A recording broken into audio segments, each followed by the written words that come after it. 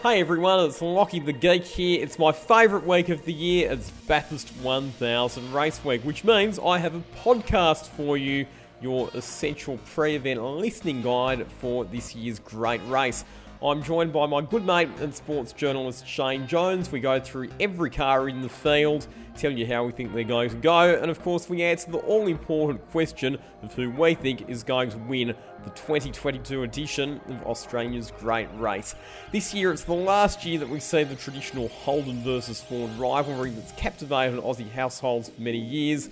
I've got a feeling this year's race is going to be something special. So, without any further ado, let's get into it. Your 2022 Bathurst 1000 Preview Podcast.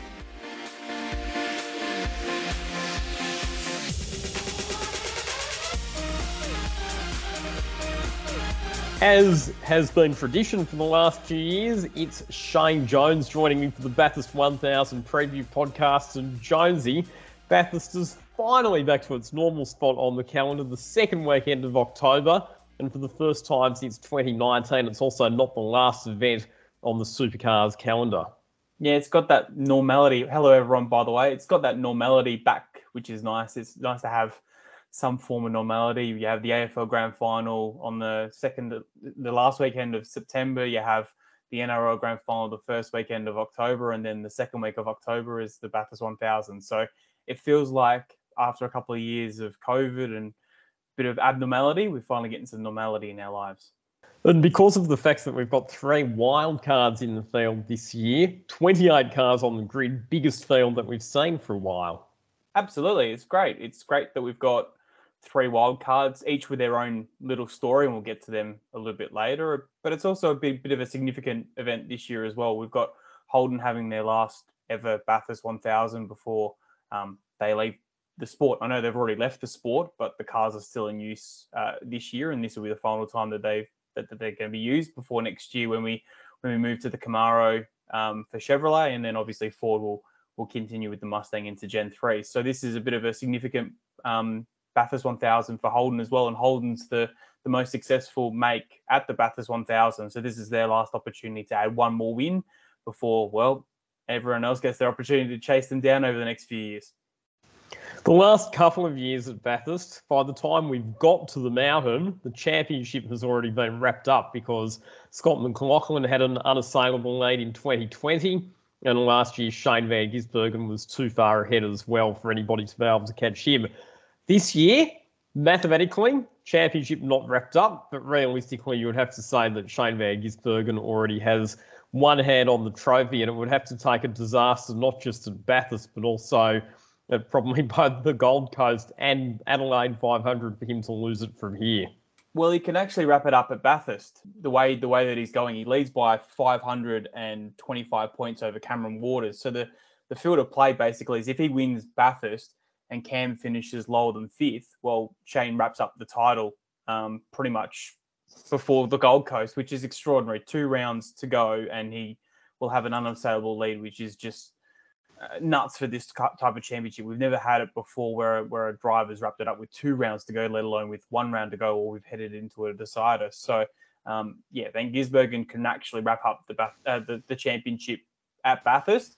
He pretty much, as long as he beats everyone else, it's only really Cam Waters he needs to keep an eye on. And if he can get a better advantage than him of about 75, 76 points, that's it. That's him with the championship this year. Just to give you an idea of how dominant he's been, last time a driver wrapped up the championship at Bathurst with rounds still remaining, you have to go all the way back to 2002 with Mark Skaife. So that's 20 years ago, before you go back to somebody wrapping up the championship with multiple rounds still remaining. And his numbers this year are matching Skaife's numbers from 2002. I believe he's really close to matching Skaife's podium ratio for the year. I think Skaife broke the record for most podiums in a season in that season alone, and Van Gisbergen's closing in on that mark, and his wins this year is extraordinary. I think he's closing in on that record as well. So, yeah, he's got plenty to play for, even though the championship's more than likely going to be his over the next 1 to 2, maybe 3 rounds if it does get to Adelaide.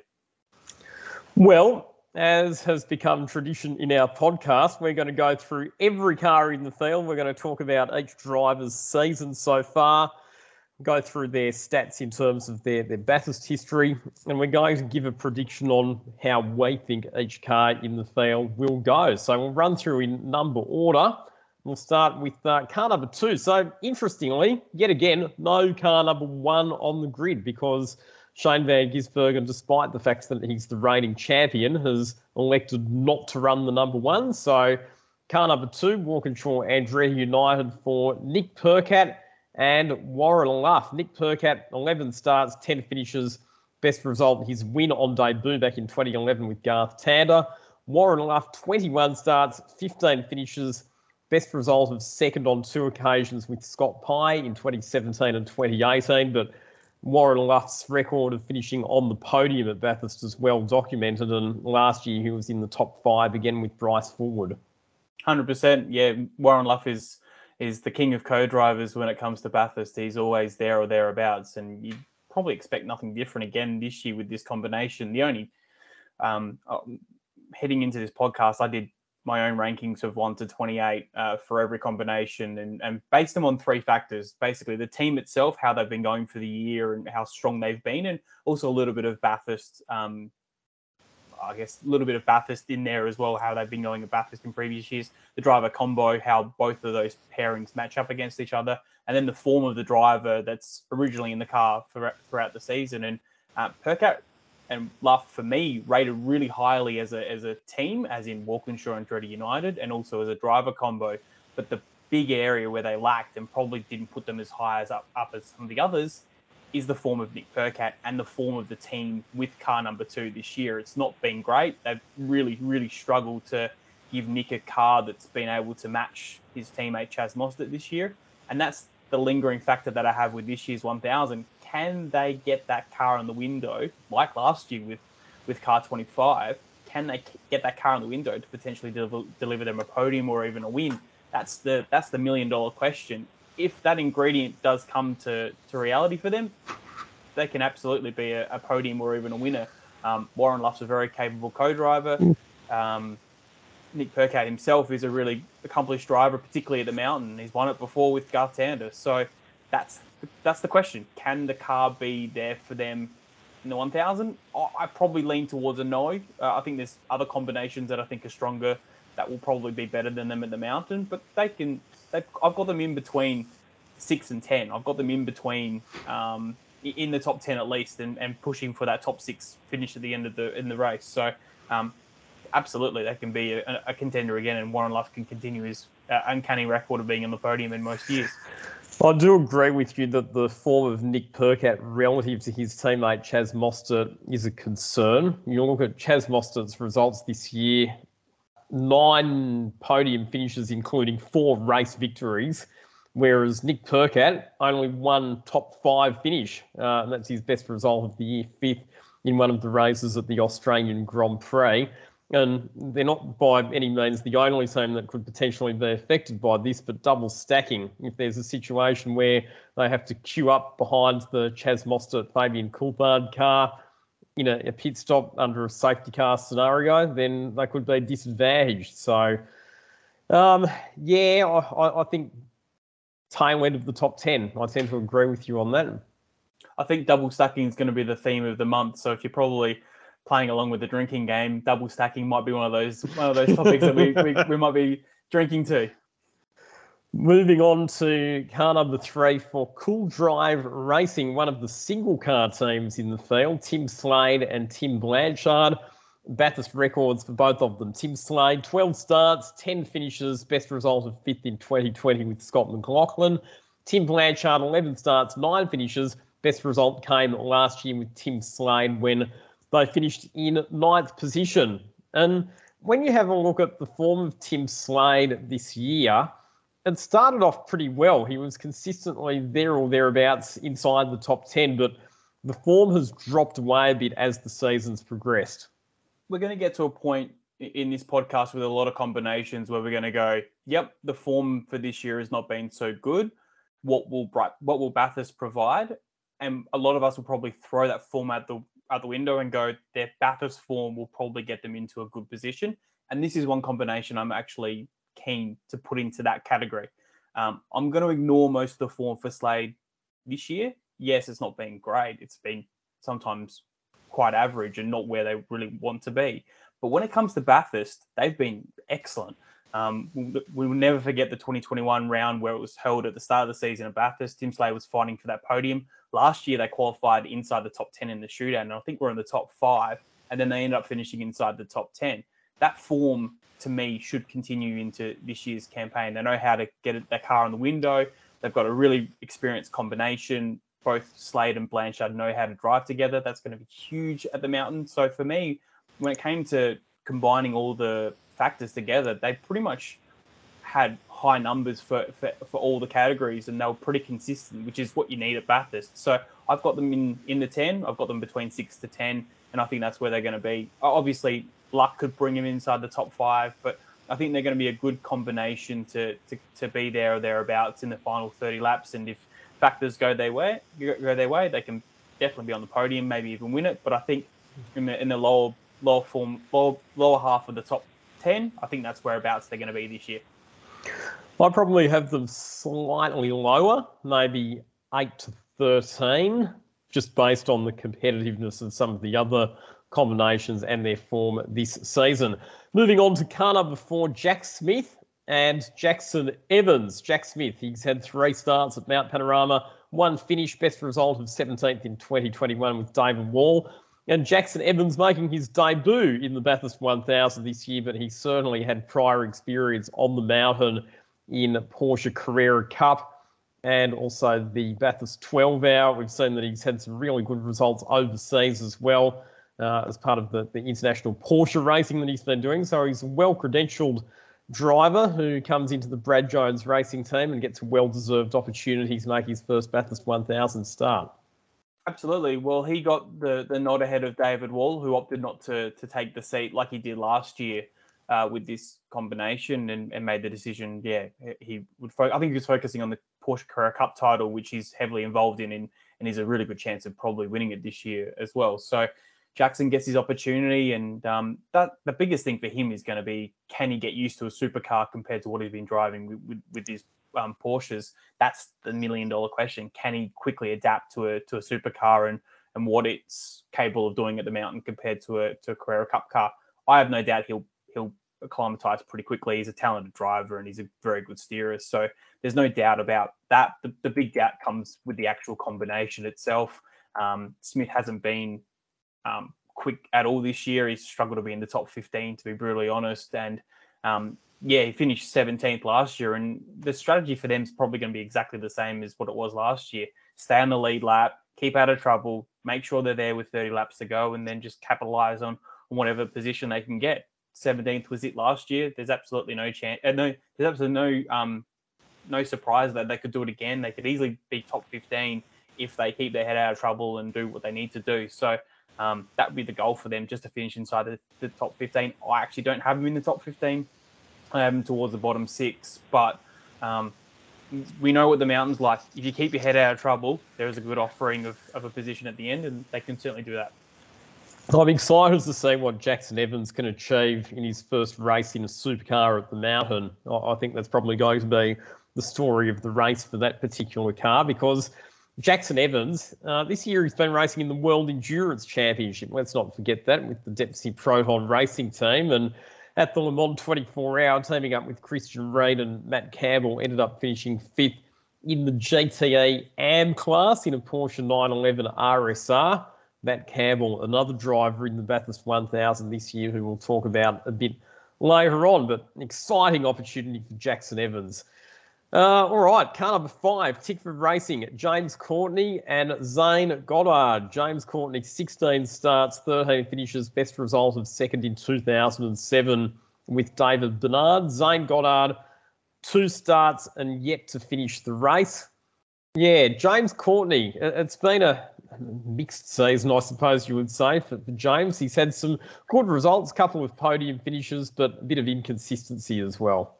He reminds me of we'll get to him a little bit later, but he reminds me of Scott Pye's season, when he's on, he's inside the top 6, really strong, really good performances. But when he's in the bottom half of the field, he always gets into a mess. He has an incident, has a crash, and just poor results and poor weekends that follow. So what side are they going to lie on when it comes to the 1,000? Well, we don't know. But I mean, last year, if you look at what Courtney did, he was a lap down after Randall put the car into the sand at the first turn and about lap 17.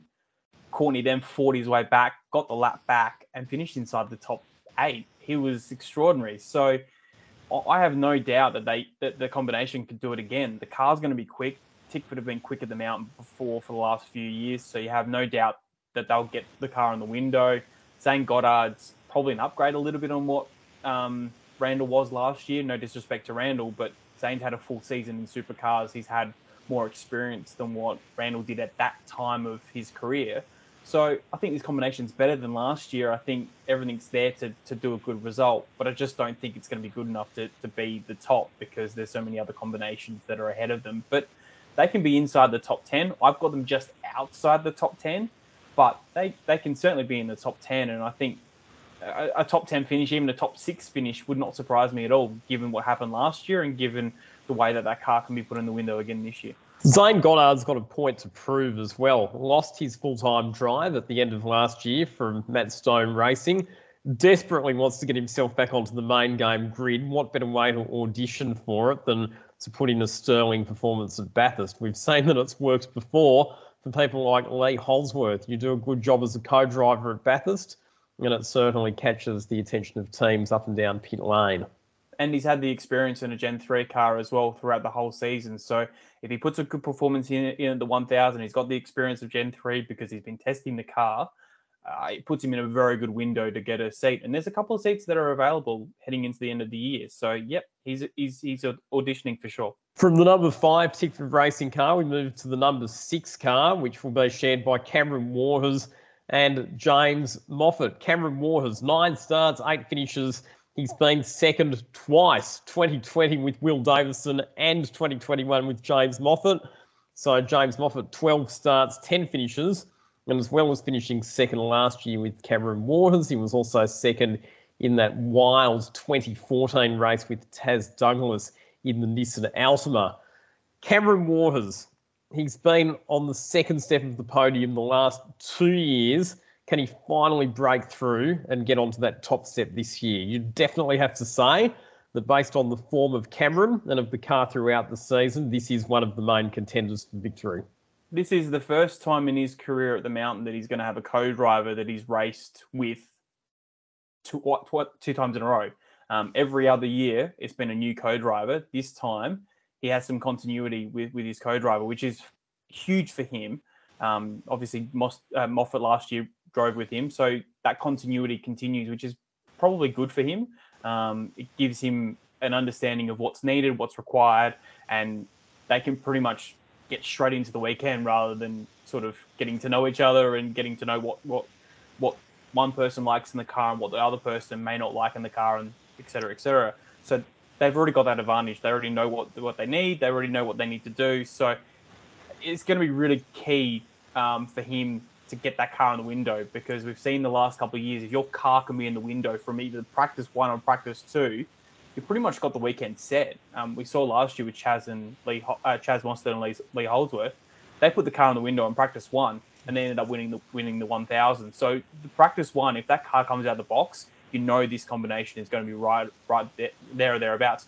I've actually got them in the bridesmaid position again. There's one combination for me that's better than them heading into the 1,000 this year, but this is a combination that can absolutely win. It wouldn't surprise me if they won, and to have Waters win wouldn't be a surprise. And I think it's due. I think he's due a win. He's due an opportunity to claim the 1,000 for himself, and this year is a perfect year to do it for him. James Moffat will be very thankful to get into the nice, fast, reliable Tickford Racing Mustang after another, let's be honest, tough season in the Renault TCR car. I'm sorry, but the Renault TCR car is not the car that you want to be driving in that series. Are you just giving him a jinx saying that it's going to be fast and reliable? Let's hope for James Moffat's sake that it is. Absolutely. But yeah, this combination can absolutely be, it is one of the favourites. The bookies have it as the third or fourth favourite in the field. So yeah, there's no surprises with this combination. We know it's going to be there or thereabouts. The key for them is just to be quick. I know that sounds cliche, but I mean, every year they've more capitalised on other teams' misfortunes to get into second. It hasn't been them with the pace all day to be the number one team. Like last year, they would have probably finished third if Van Gisbergen didn't have a tire issue right at the end of the race. They got gifted second, realistically. And in the previous year, they were quicker. They had times in the lead, but Van Gisbergen was too good for them in 2020. So just having that extra pace and that little bit of that tenth or 2/10 quicker than the rest of the field will put them in that position to win the race and gives them a luxury that if they need to chase throughout the day, like what Mostert and Holdsworth did last year, they can do it. So yeah, just being that little bit better than what they were the previous 2 years will probably put them in the good stead. They just need that car to be a little bit more quicker in a window. Agreed. So we've talked about a couple of drivers whose seasons have been on a downward trajectory, but one driver who has improved as the season has progressed is behind the wheel of the number 8 Brad Jones Racing Commodore, and that's Andre Heimgartner.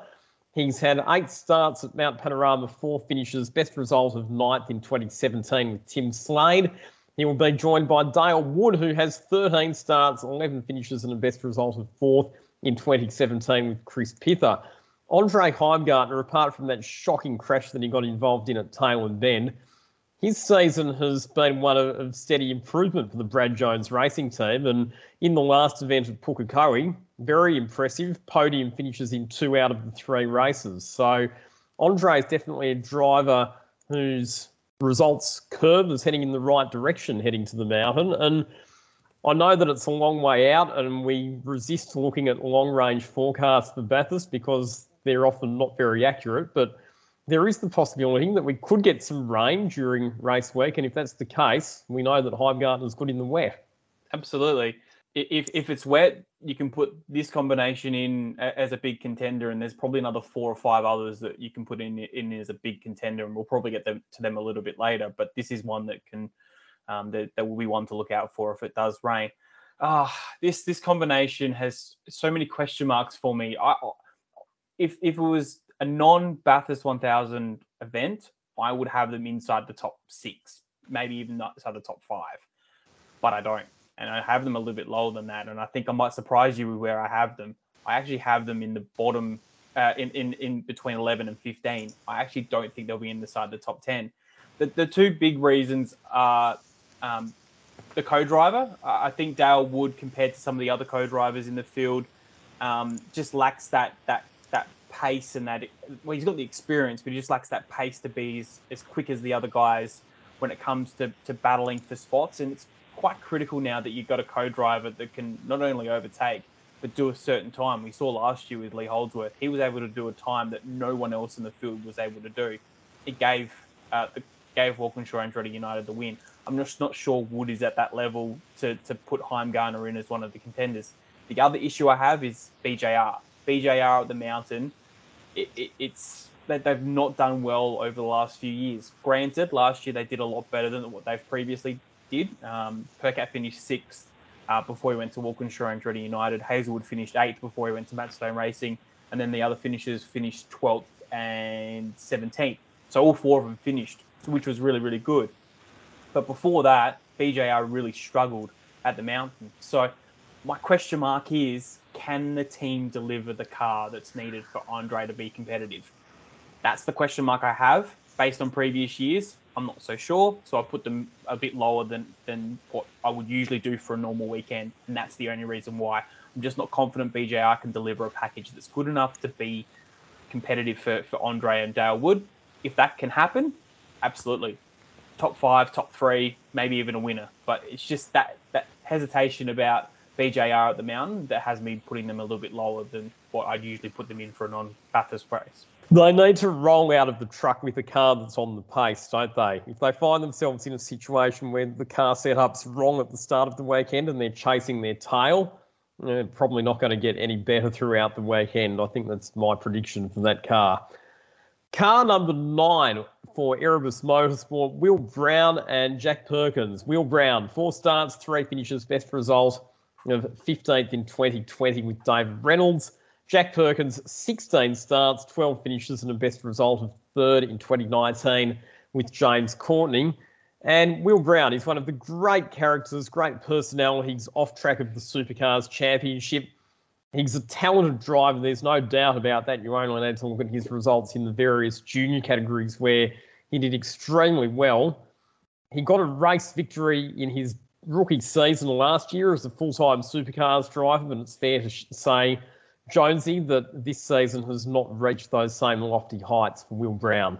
It started right in Sydney and then it's slowly gone away from him. He's been able to recover a little bit in the last 2 rounds. The Bend was an improved performance. He did pretty well at Pukekohe before he had that unfortunate incident with Mark Winterbottom, and then there was also some improved performances at other rounds. I think Sandown was another great round for him, where he finished inside the top 6 pretty much in all 3 races. So he's had his ups and downs this season, but when he's been on song, he's been able to do really, really well. Jack Perkins is his co-driver, is a sound co-driver, one of the best few in the field. So there's no doubt that this combination is quick, and they were on provisional pole last year for the 1000 before Chaz took pole position. So they were quick as well. And then they had power steering issues, which ruled them out of contention. And I think they eventually either retired or they just limped around for the rest of the afternoon. So power steering issues are going to be critical. And it's probably going to be critical for a couple of other combinations as well that we'll get to, because that was the biggest issue at the 1000 last year. A couple of teams really struggled with that. The other big issue for Will Brown and Jack Perkins is the car. Car number 9 just recently came from Pukekohe, pretty banged up. And there were rumours that this car wasn't even going to run at the 1000. I think Barry Ryan said it was dead on Saturday afternoon. Sunday afternoon. But yeah, they've been able to fix the car up, much to the credit of Erebus. But my question is, can that car be recreated to deliver what is needed at the mountain? It's a very tight turnaround between Pukekohe and Bathurst. It's very tight for the team to get everything right. And if a gremlin is going to happen, or if an issue is going to happen, the Bathurst 1000 will bring it out. So that's my only query with this combination. Is the car going to be good enough after being heavily repaired from Pukekohe to Bathurst to be competitive this weekend? If it is, the team can be inside the top 6. I've got them just outside the top 6, between 7 and 10. But this combination can absolutely do really well. The question mark and the $1 million question is, how is that car going to be after what happened in Pukekohe? Yeah, look, I've got confidence in the repair job. After the massive shunt at Pukekohe, they sent the car to a fabricator by the name of James White, who's based in Mount Gambier in South Australia. And by all reports, he is an absolute gun when it comes to vehicle repairs after those sorts of incidents. I've got no doubt at all that the car will be back to 100% for Bathurst.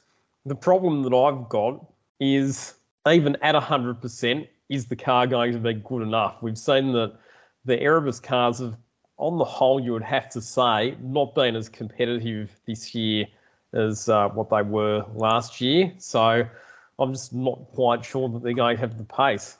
The only thing I'll say to that is this is another combination where you can't look at the form at different circuits. This is Erebus at Mountain in the last 5 years. If you look at their record, it's excellent. They've won Bathurst. They've had another opportunity to win Bathurst last year. Both Brown and Brodie Kostecki were quick. Brodie Kostecki ended up on the podium. So I tend to... and Brown was provisional pole before the shootout. So, yeah, true. I tend to ignore the form throughout the season. Some cars are specific track type. They're good at specific tracks, basically. So from my end, I sort of ignore a little bit of the form slump in Brown at different circuits. And the other thing as well is he attended some circuits that he's never raced at before and never raced at in a supercar. So it's hard to judge how good he can be when he's not got that experience compared to others. But I expected the 1000 things will change, and I think they'll be certainly up front. So we'll move on from them to the first of the Grove Racing Mustangs, car number 10, which has one of our reigning Bathurst winners behind the wheel, Lee Holdsworth, who won Bathurst last year with Chaz Mostert. He's had 11 finishes from 18 starts at Mount Panorama. His co-driver has no starts and no finishes. It's another rookie driver in the form of Matt Payne, who has had some really, really strong showings of speed in the Dunlop Super 2 Series this year and Porsche Carrera Cup before that. The concern that I have about Matt Payne is that while he's been fast, he's also sometimes been a bit over-exuberant, perhaps, and been involved in a number of incidents. And at Bathurst, obviously, you can't afford to have any of those sorts of accidents, because if you do, and if you end up in the wall, your day is going to be done. Absolutely. The thing with Matt Payne is it's similar to Brock Feeney last year. Brock Feeney, to me, had a big swing and could do whatever he wanted at the 1,000 because he knew that he had a contract for 2022 at Triple Eight. He knew everything was locked into place for him to do really well. So he had a free swing at the 1,000. Okay, if he didn't do so well, there might have been a bit of criticism. But if he did really well, a lot of people would have gone, oh, well, it's validated him being in the seat. I think a similar scenario is here with Payne. He's got a contract next year for Grove Racing. There's nothing riding on this drive for him. He knows that regardless of what he does, he's in that seat next year. So I think it gives him a lot less pressure to deliver and perform this year compared to someone else who is fighting for a spot on the grid for 2023, like a Zane Goddard. So I think in that regard, it helps him hugely. The question is, how will a rookie go? We've seen in previous years, rookies do really, really well, like Zach Best last year for Tickford. He did really, really well. And then there's others that haven't done so well and have had incidents in their first time at the mountain. Where Matt Payne will lie, well, that remains to be seen. I'd probably lean towards him doing okay. I think his role won't need him to go berserk and do quick times. He just needs to be consistent and give the car back to Lee in one piece. The big thing is, can Lee go back-to-back? Can he win back-to-back 1,000s? The signs probably say no. The car hasn't been in any window this year. It's always been the other Grove that's been quicker. Lee has had one podium at the Australian Grand Prix, but that race was chaotic. So he pretty much, it wasn't gifted a podium, but he certainly fought his way through a field that had their own shares of dramas to get through to a podium. And based after that, he hasn't had that much sort of pace or success to get back there. So I have my doubts as to whether he can get back there this year. I just don't think this combination's strong enough in a lot of different areas to be pretty much not even inside the top 10 or even inside the top 5. I think they're probably in the window between 15 and 20, and that's where I've got them for this race. So it'll be interesting to see how they go. It's one of those combinations I've got a nice question mark over just to see how they go, because I think there's genuine intrigue how Matt Payne will go, how Lee will go in pretty much his last full-time drive as a Bathurst 1000 driver. So it'd be interesting to see how they go, but I'm not confident they'll do anything better than the top 15. If it rains though, watch out for this combination as well. I agree with you on the rain. I think that Lee Holdsworth right throughout his career has been very good in the wet, but I do agree that they're probably all throughout the season, Lee's been playing second fiddle to David Reynolds in the other Grove car. I think for him to defend his Bathurst 1000 title would be a remote possibility, you would have to say. Car number 11 is the first of the DJR Mustangs for Anton De Pasquale and Tony D'Alberto. Anton De Pasquale, 4 starts, 2 finishes, best result of 9th in 2020 with Brody Kostecki. Tony D'Alberto, 17 starts, 10 finishes, and a best result of 3rd in 2017 with Fabian Coulthard.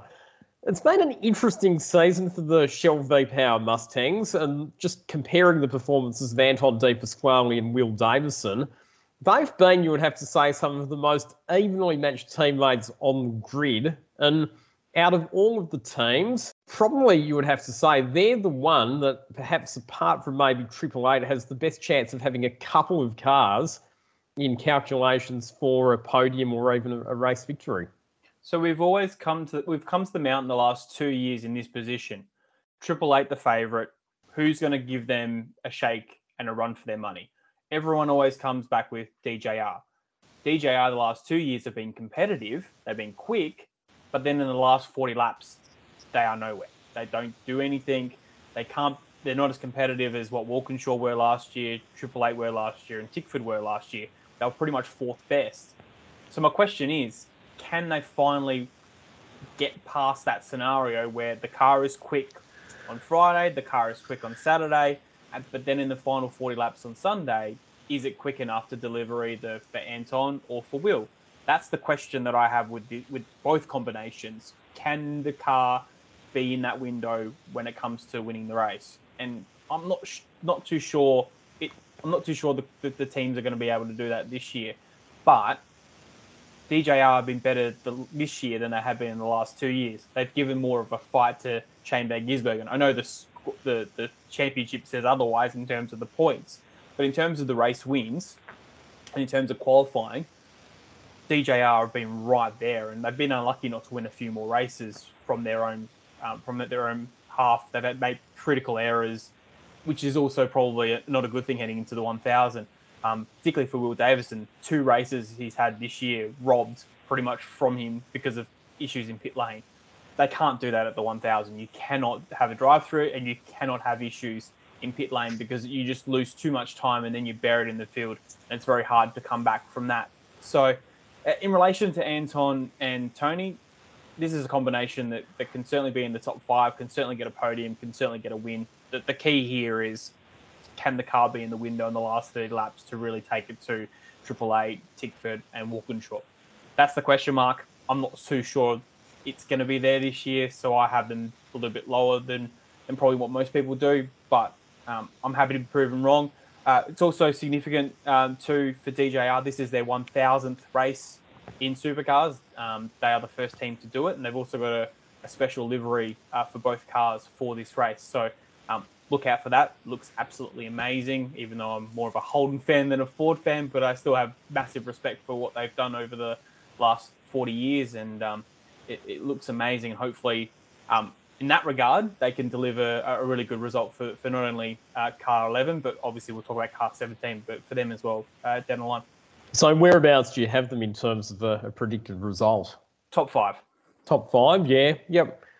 I probably have them either, just on or just off the podium. So, similar to you, I think, in that regard. Car number 14, Brad Jones Racing, Bryce Fullwood, 4 starts, 2 finishes, and a best result of 5th last year with Warren Luff. And his co-driver, Dane Fiore, 13 starts for the West Australian at 9 finishes, best result of 6th in 2017 with Michael Caruso and 2020 with Scott Pye. How do we describe Bryce Fullwood's season? Probably uninspiring. Yeah, would be my summary of his season so far. I reckon you could probably have multiple meetings this year mentioning Bryce and where he is, and not many people would go, "Oh, he finished this position." He certainly had a very uninspiring season. He's certainly not made any attention. He has got a contract for next year at BJR, but I probably think that next year is it for him. He needs to really deliver and needs to start getting some good performances, or he will be chasing a new contract in 2024, either somewhere else or in another field, in another category, because his performances this year have certainly not been probably what BJR want and need for that second driver to Andre. And I mean, given what Andre's been able to do with the team, you'd expect Bryce to be a little bit closer to him than where he has been this year. So that's the key for Bryce next year, is to get closer to Andre and to really fight for those top 10 and potentially top 6 finishes. In relation to how they're going to go at the mountain, I have them inside the top 20. I don't have them much further than that. But this is a combination, as you said, Lachlan. They've been uninspiring this year. So based on that, they could easily just roll around all day, do almost nothing, be oblivious, and just somehow get inside the top 10. And we all sit there and go, where did they come from? That can absolutely happen. They did it last year. Bryce Fullwood and Warren Luff were pretty much the stars of the show last year. I know Chaz and Lee ended up winning the race, but that combination finishing inside the top 5 was mega. It was a great performance from both of them. And there's nothing to suggest that Bryce couldn't do a similar thing this year. If he keeps the car out of trouble, Dean Fiore is a very, very good co-driver, and we saw it at Sandown when he was racing in the Super 2 series. He's still got plenty of talent. He was easily matching the drivers that are pretty much going to be his rivals as co-drivers in this 1000. So there's plenty of talent from his end. Bryce Ford's a very capable steerer if he's got the right car underneath him. If everything goes right for the package, it could easily be a top 10 finish for these guys because they are ones that can keep out of trouble. But I just don't see it happening. I just think there's too many combinations that are far better than them.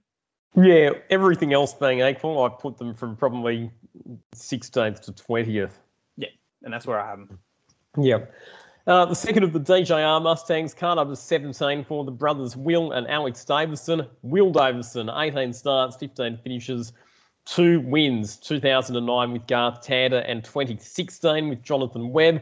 Alex Davison, this amazing record where he's finished every one of the 17 Bathurst 1000s that he started for a best result of 4th in 2014 with his brother Will in the Erebus Motorsport Mercedes AMG E63. Well, if nothing else, you will expect these guys to get to the checkered flag just based on Alex Davison's superb finishing record. Now you've jinxed it. Well done. Congratulations. Well, I said the same thing last year and I didn't jinx it then, so I reckon Davo's going for 18 finishes in a row. Sweet 18, as they say. Yeah. It's fascinating that these guys have driven together for a very long time, and there's been no podium finish for them. And you think on a couple of occasions, the team and the car should have delivered them a podium. So that's a bit of a concern that they've been together for a while, racing together, and they haven't been able to get a podium finish yet together. So that's probably a query. But in terms of Will Davison, he is in the form of his life. His season this year has been outstanding, and he's unlucky not to be second in the championship. As I mentioned previously with Anton, there were a couple of races where he got robbed of wins and robbed of positions because there were pit lane dramas for the team. So for starters, they can't have that at the 1000. They need to have everything right in terms of that. So whatever the issues they've had, hopefully they've been able to sort them out, because that's going to be needed to be sorted out before they get to the 1000.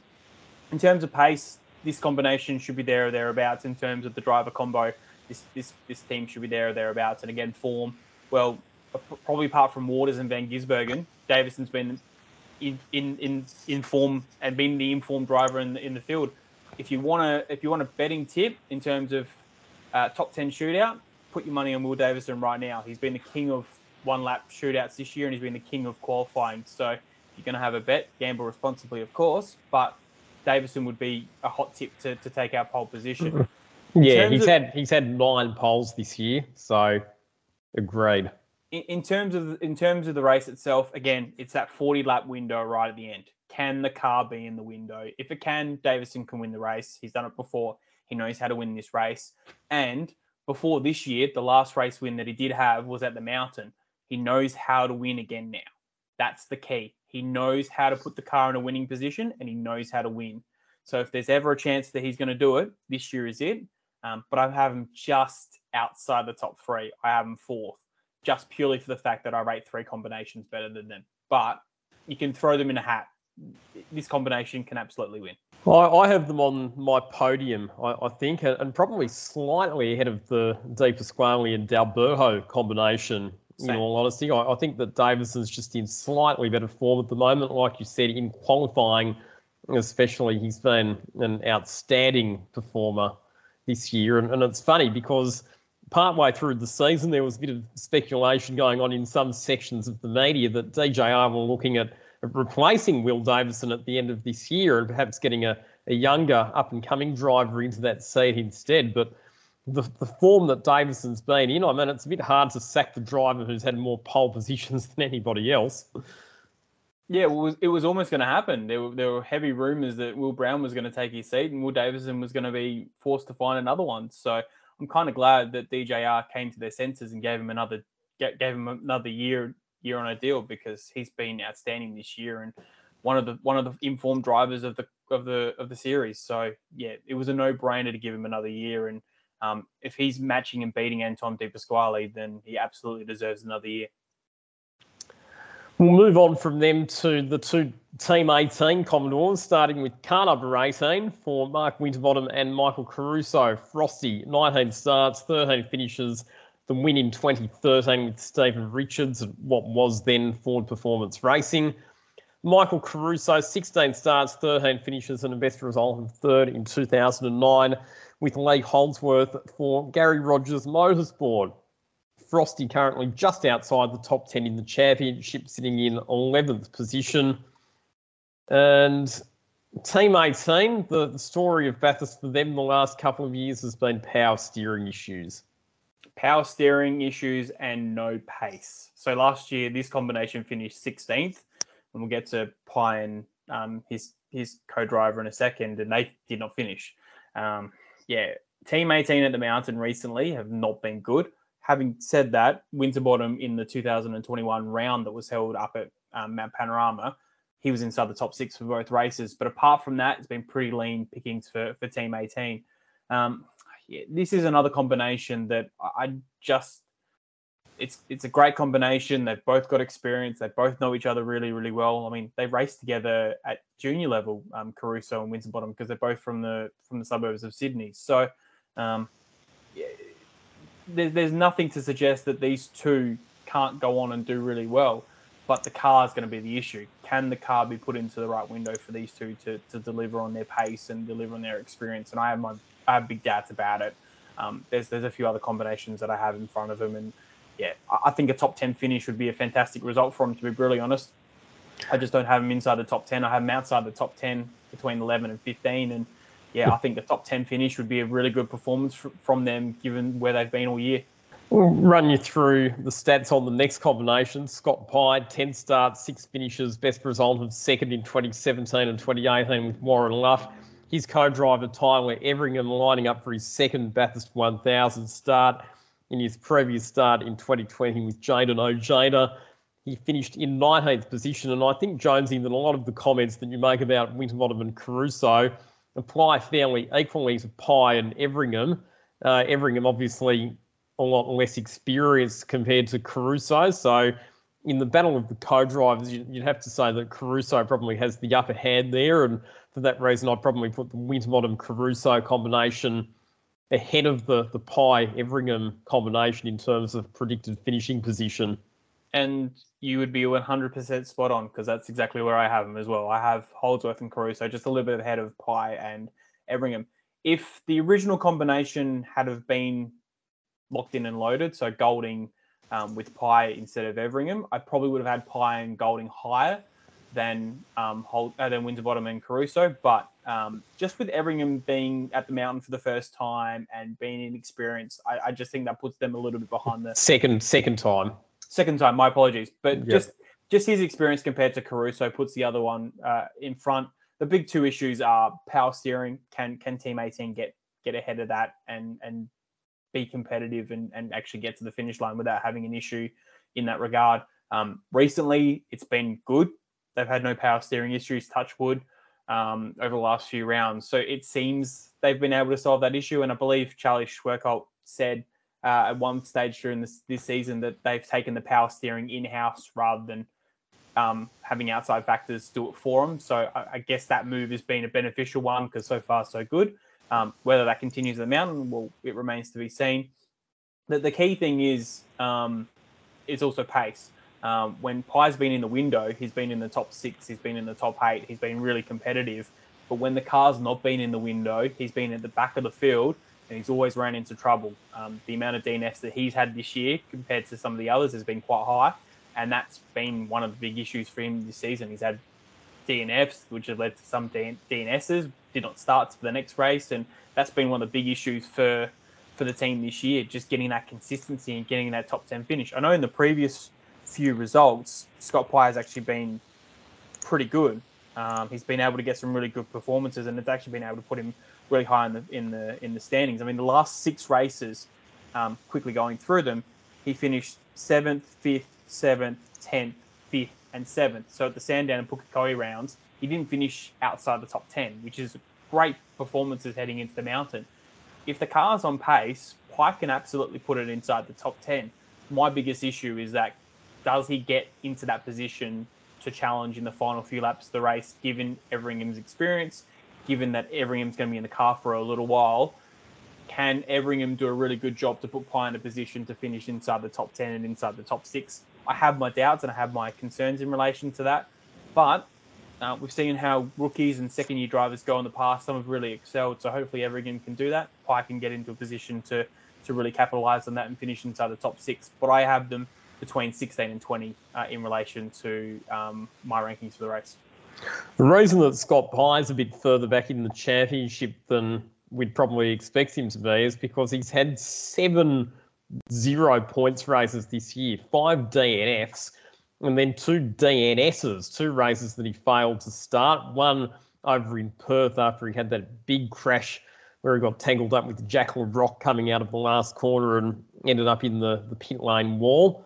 And then another incident up in Darwin as well where he got knocked out of race 2 and the car was too severely damaged for him to be able to start race 3. So I think that's the other thing for Scott Pye. He needs to stay out of the drama at Bathurst and make sure that he doesn't get involved in any crashes. I mean, it's obvious to say, but this season he's been a bit of a magnet for trouble, Scott Pye. Him and James Courtney both have been magnets for trouble. And Bathurst, there can be big incidents and big crashes, and if you are a magnet, sometimes you can get caught up in it. So you'd hope for both of those drivers that whatever carnage has followed them in the first 3 quarters of the season sort of disappears for the last quarter of the season, and they can get some good results because both are quality drivers. So if they get the opportunity to put themselves in a position, both can capitalise on it. Moving on to car number 22, which is the first of the Premier Racing entries. Peter Zibris purchasing that team from Techno Autosports and Jonathan Webb at the start of the year. And in car number 22, we have Chris Pither, 12 starts, 9 finishes, best result of 4th in 2017 with Dale Wood. And he will be joined by Cameron Hill, who was on debut at Mount Panorama in terms of the Bathurst 1000, but has certainly had very impressive results in the junior development categories. He's an Australian Formula Ford champion. He's also an Australian Porsche Carrera Cup champion. Here's a bit of an interesting stat for you, Jonesy. The other drivers who have won, or the last driver who won both the Australian Formula Ford Championship and the Porsche Carrera Cup Championship was Steve Richards. And David Reynolds also achieved that. Both of those drivers, of course, have gone on to win Bathurst. Yes. But I don't think Cameron's going to be able to get the job done this year in his first year. So we might have to wait for that statistic to come to fruition a little bit later, hopefully in his career. Are we going to have a disclaimer here that you're heavily involved with Cameron Hill? Not so much anymore, but yes, from 2017 until pretty much the end of the last year, I looked after all of Cameron's media and PR. So yes, he's a driver whose career I've been heavily involved in. So I've been watching his progress very closely at the mountain. So Cameron might not have as much experience compared to some of the other drivers in the 1000, but he is the only driver in this year's field to actually win a Bathurst event in terms of an endurance event this year, because earlier this year over the Easter weekend, he won the 6 hour in a BMW. So, and he was really good that weekend. His moves and his driving was outstanding. His moves to win the race over Skyline. If you haven't seen it, check it out. Go to YouTube, type in Cameron Hill 6 hour pass. It's incredible. So he's got experience at the mountain this year. Obviously, a supercar's a little bit different, but I'm really intrigued to see how he goes because he's got plenty of talent. We all know that he's going to be in supercars as a full-time driver probably sooner rather than later. I reckon if it's not next year, it's certainly the year after. So I'm really intrigued to see how he goes. I think he can be a driver that really surprise a few people and put in some really good performances, particularly in the co-driver session. So I'm really intrigued to see how he goes. I think this combination's one of those ones that will be really honest. They'll give it their all, and you won't see many mistakes from both of them. Chris Pither hardly makes a mistake. He hasn't had a DNF all season. He's one of only a handful to do so. So you know what you get with Chris. You know what you're going to get with Cameron Hill in terms of his pace. And yes, his experience isn't there, but he's certainly going to be talented enough to probably overcome that in his own way. So the biggest issue is the car pace. Premier Racing, particularly with this car, hasn't been inside the top 10 all year. They've struggled to get top 10 results. So I don't expect them to get a top 10. If they do, it's a fantastic achievement. That's what their goal will be. And if they can do that, then all kudos to them, and it will tick all their boxes. I have them just outside the top 20, between 21 and 25. But if they keep their heads out of trouble, they keep out of the carnage, and around them everyone else has incidents, well, they can easily finish inside the top 15. Last year, Garrett Jacobson in the Team Sydney component finished inside the top 15. So there's no doubt that this combination could do the same if they keep themselves out of trouble for the race. I agree pretty much with all of that. I think probably the thing with this combination, Chris Pither, if you look at his race results, he has been outperformed by James Golding, which is not a great sign when you consider that James Golding only got into the other Premier Racing car from Townsville onwards after the previous driver, Gary Jacobson, was exited from the team. So Pither really needs to lift his game if he wants to stay on the grid full-time next year, you would have to say. We'll get on to the other Premier Racing cars soon, and I'll give you my thoughts on which of the two cars I think will finish higher. But before we get to that one, a couple of other cars to get through, including car number 25, which happens to be the car that won the race last year, the Walkinshaw Andretti United Commodore, with Chaz Mostert, who has 8 starts, 8 finishes, 2 wins, 2014 with Paul Morris, and last year, of course, with Lee Holdsworth. With Holdsworth returning to the grid full-time this season, it means that Fabian Coulthard will be Chaz's co-driver this year, and Fabs has 18 starts, 13 finishes, and a best result of 3rd in 2017, driving with Tony D'Alberto. Last year, they rolled this car out of the truck. They were quick from the get-go. They nailed the setup. Mostert, of course, was super quick. Lee Holdsworth, as the co-driver, was outstanding, quicker than most of the full-time main game drivers. Can they repeat the performance this year? It's the $1 million question, isn't it? Can this car be the same car as last year? As I said before in the podcast, when the first practice session was on, these guys were on it straight away, and that didn't change throughout the whole weekend. They were pretty much quickest from practice 1 through to qualifying, through to the race, and then when the race came, they had a jet. At one point, they were a pit stop behind the rest of the field, but with their pace, they were able to catch right back up to the lead, take the lead, and then gap the field again. That was how strong they were. They were incredible last year. But you just, as Fabian Coulthard actually said in the coverage before the event, that was a once-off scenario. You sometimes will get that weekend where everything falls into place, everything's perfect, you can come out of trouble, you can go on and win, and everything's perfect. We know that the mountain doesn't deliver that twice in a row, and if it does, you take the advantage and you take it with both hands and you take the advantage, because it's very rare that it happens twice in a row where you get utter perfection.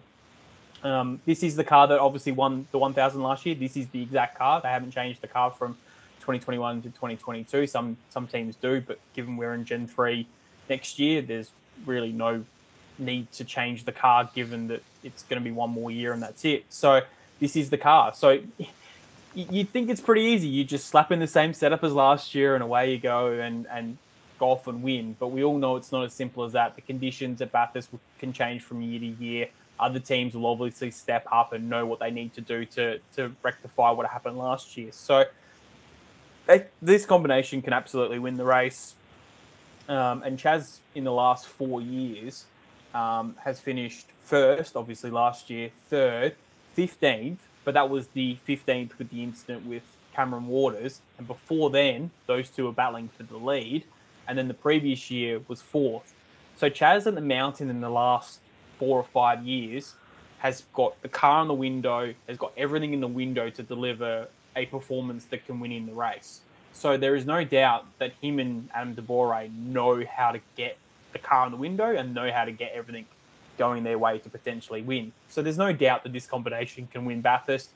Fabian Coulthard's a very handy acquisition after Lee Holdsworth left, and you'd argue that on merit, sometimes Coulthard is probably better than Holdsworth in some factors in terms of his driving and in terms of his results, particularly the last 3 years. If you compare Coulthard's 3 years at DJR compared to what Holdsworth was delivering, Coulthard beat him comfortably. So if you're gonna sort of compare the pair, you'd argue that Coulthard may be an improvement on Holdsworth. No disrespect to Holdsworth, given that he did such a good performance last year, but Coulthard is not a driver that is not a poor driver. He's a very good driver that can absolutely do the job and hand Moster back-to-back Bathurst 1000s.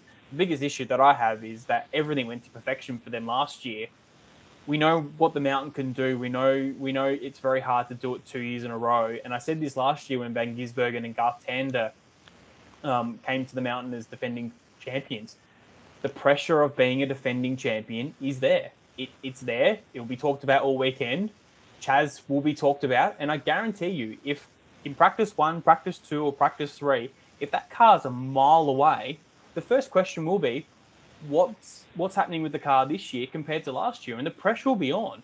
So it's a different kind of situation for them this year. Last year there was no pressure on them. They had a free swing at it and everything went their way. This year there's pressure on them. There's pressure on them to perform, to deliver, to be defending champions.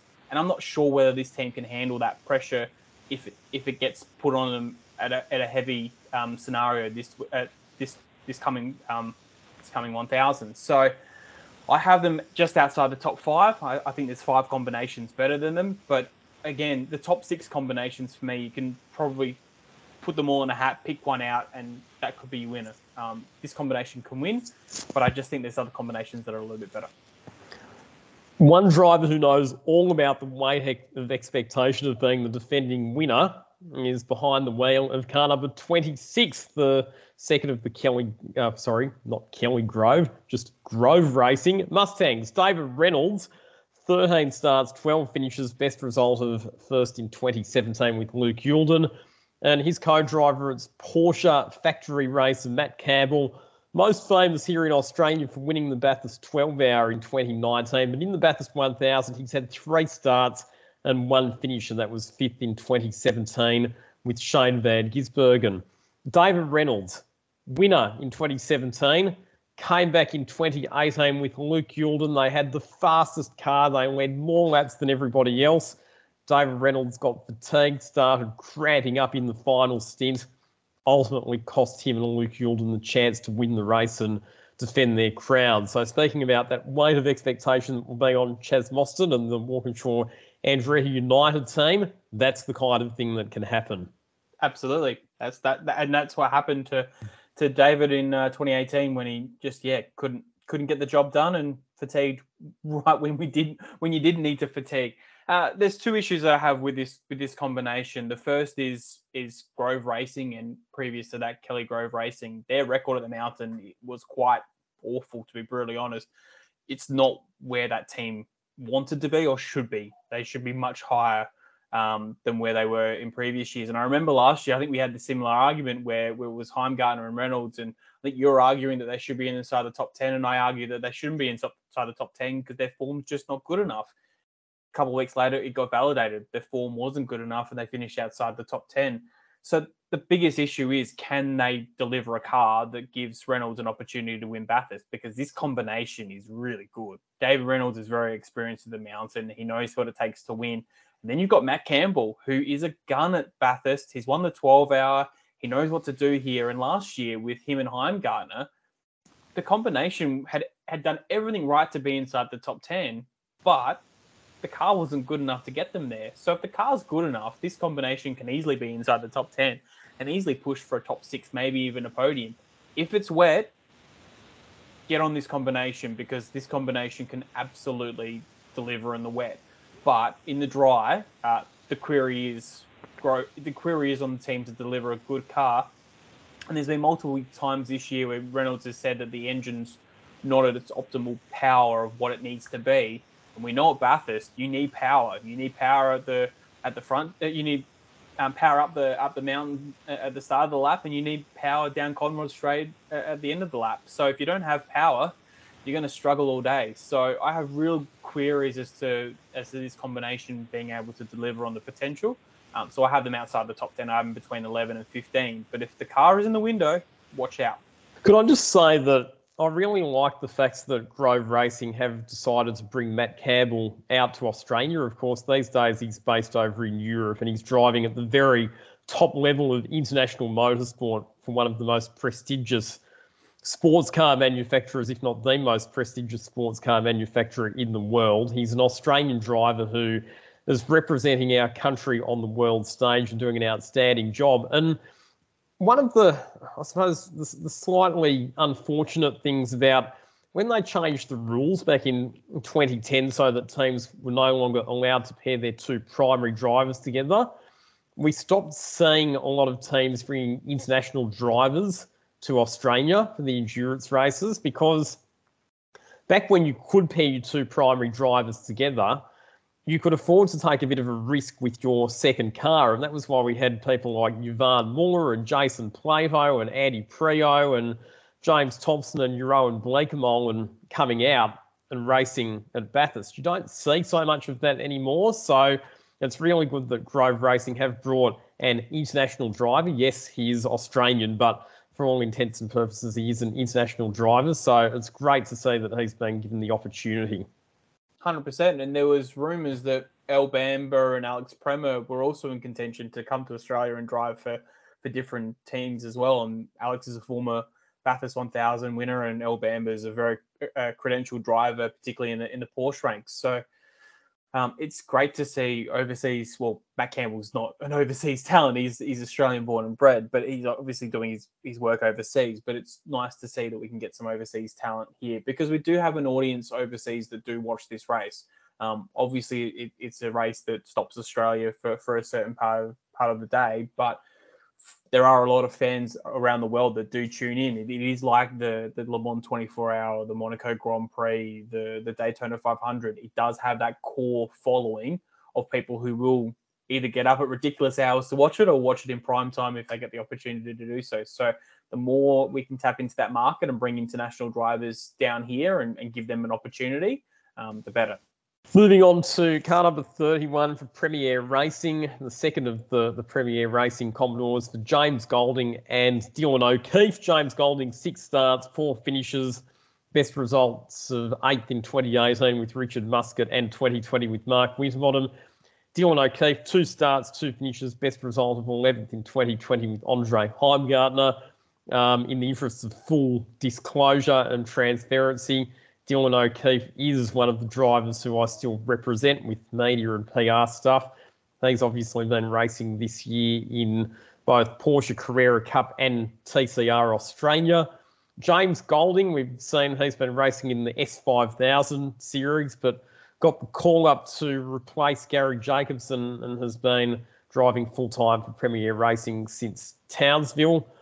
I actually rate this combination slightly higher, I think, than the other Premier Racing car, and that's more down to the performance of Golding. I just feel like he has had a bit of an advantage over Chris Pither in recent rounds. I was going to say, you may as well continue and give me the pros and cons of this combination, give me, Dylan really well. I think that James Golding, in New Zealand, he actually, there were a couple of races in New Zealand where he was quite quick, and also at Tailem Bend in the wet, I thought he did a particularly good job there. So James Golding definitely has the talent. He's doing everything that he can to demonstrate that he deserves to be in that car on a full-time basis in 2023 and beyond. And Dylan O'Keefe, he's already had 2 starts on the mountain. He's a solid and safe pair of hands who will do the job that a co-driver is required to do and will bring the car home in one piece. I think if there's a combination that can pull a surprise or two and get into a top 10 shootout and go, hang on, where did that come from? This is the combination that can certainly do it. I think Golding in qualifying, particularly the last couple of rounds, has certainly pulled out those surprise results. Not really a surprise anymore when you do it 3 or 4 times, but certainly in the infancy, he certainly pulled a surprise or two. But he did it at Sandown. He's done it at Pukekohe as well. There's no doubt that he could probably do it at the 1000 as well. And this team, is starting to traject the right way. It's starting to go up and it's starting to get the results that Peter Zibris is definitely wanting because he's investing a lot of money into this team. So it's starting to get into the right spots, and you never know with what Gen 3 could provide. It's a level playing field. If you can hit the right window, we could really see Premier taking another step next year, depending on whoever they get. I know Golding is heavily linked to stay at the team, but there's rumours that Pither might be out and someone else might be in. So if that happens, then who knows where they could go in 2023. But focusing on the 1,000, it's going to be intriguing to see how this combination goes. I agree with you. I think they're a little bit higher than what Pither and Hill can bring to the table. I've got them inside the top 20, but there's no doubt that this combination, if they keep out of trouble, Dylan's done it before. He's been able to keep himself out of trouble, hand the car back to the co-driver in one piece, and been able to deliver really good results. He finished 11th with Andre in 2020, and Golding's finished inside the top 10. So a top 10 finish could certainly happen. There's just too many combinations for me that are ahead of him, but we all know what Bathurst can do. We all know that Bathurst can throw out a few not weird results, but a few surprising results, and this can certainly be one of them. I know that James Golding and Dylan O'Keefe are certainly aiming for a top 10 in terms of where I expect them to finish, probably a little bit higher than you. Not that I'm biased or anything, but I think top 15 is very realistic and very achievable for them. Biased. Not at all. Matt Stone Racing, 2 cars. In car number 34, Jack Le Brocq with 6 starts, 5 finishes, and a best result of 4th in 2016 with Cameron Waters. And he will be joined by Aaron Seaton, the son of Glenn Seaton. And Aaron Seaton is on debut at the Mountain, and no doubt he will be hoping that he has a bit more luck than what his dad had at Mount Panorama, because his father, Glenn, arguably the best driver to have never won the Bathurst 1000. 100%. And he's only one of a handful of third-generation drivers to start at the Mountain as well. So Glenn's father was also a 1000 driver, and I think he won. And winner, well. yeah. Barry Seaton, or Bo Seaton, as he was known. Indeed, he was back in the 1960s. But, but statistics and superstitions aside, I can't say that my expectations for this car are particularly high, Shane. I don't have them in my top 20. Well, I'll run you through the last 7 races for Jack Le Brocq. Retirement, 19th, 25th, retirement, 23rd, retirement, 21st. So the form of Matt Stone Racing has completely gone out of the window in the last 2.5 rounds. And when we get to Todd Hazelwood in just a second, it's a very, very similar scenario and a very disappointing one, to be really honest, for the team. That they would want so much better than that. But this I don't know where Matt Stone Racing's form has gone in the last 3 rounds, but it's disappeared completely. I mean, Todd Hazelwood was running in the top 10 at stages this year. At one stage, he was inside the top 10 and beating all 4 BJR cars, and now he's not even beating, I think, 1 or 2 of them. So it's been a complete form reversal for Matt Stone Racing, and their form, has them, for me, really low down. I have them in the bottom 4. This is for Le Brocq. I have them in the bottom 4, and their form has just been nowhere. So I have real doubts as to whether they can perform and do really well at the Mountain. And we've seen in previous years with Matt Stone Racing, they've had plenty of issues. There was one year where they had an engine issue, and I think another year they had a power steering issue. So they've struggled to actually finish the race. So it wouldn't surprise me if the same fate unfortunately comes to the 34 and potentially 35 cars we'll get to in a sec. But these guys need to turn around their form quickly, and if they don't, it could be a very tough 1000 for them. And I think you could probably say the same thing for car number 35 with Todd Hazelwood, who's had 5 starts, 3 finishes, and a best result of 8th last year with Dean Fiore. And Jayden Ojeda, who's had 2 starts, 1 finish, which was 19th in 2020 with Tyler Everingham. And certainly Ojeda hasn't really covered himself in glory in his Bathurst 1000 appearances. And when we look at Todd Hazelwood's form, last 5 races, 24th, 15th, 20th and 23rd. So again, it makes pretty bleak rating, doesn't it, heading to the 1000? Yeah, it's the same scenario as Jack Le Brocq and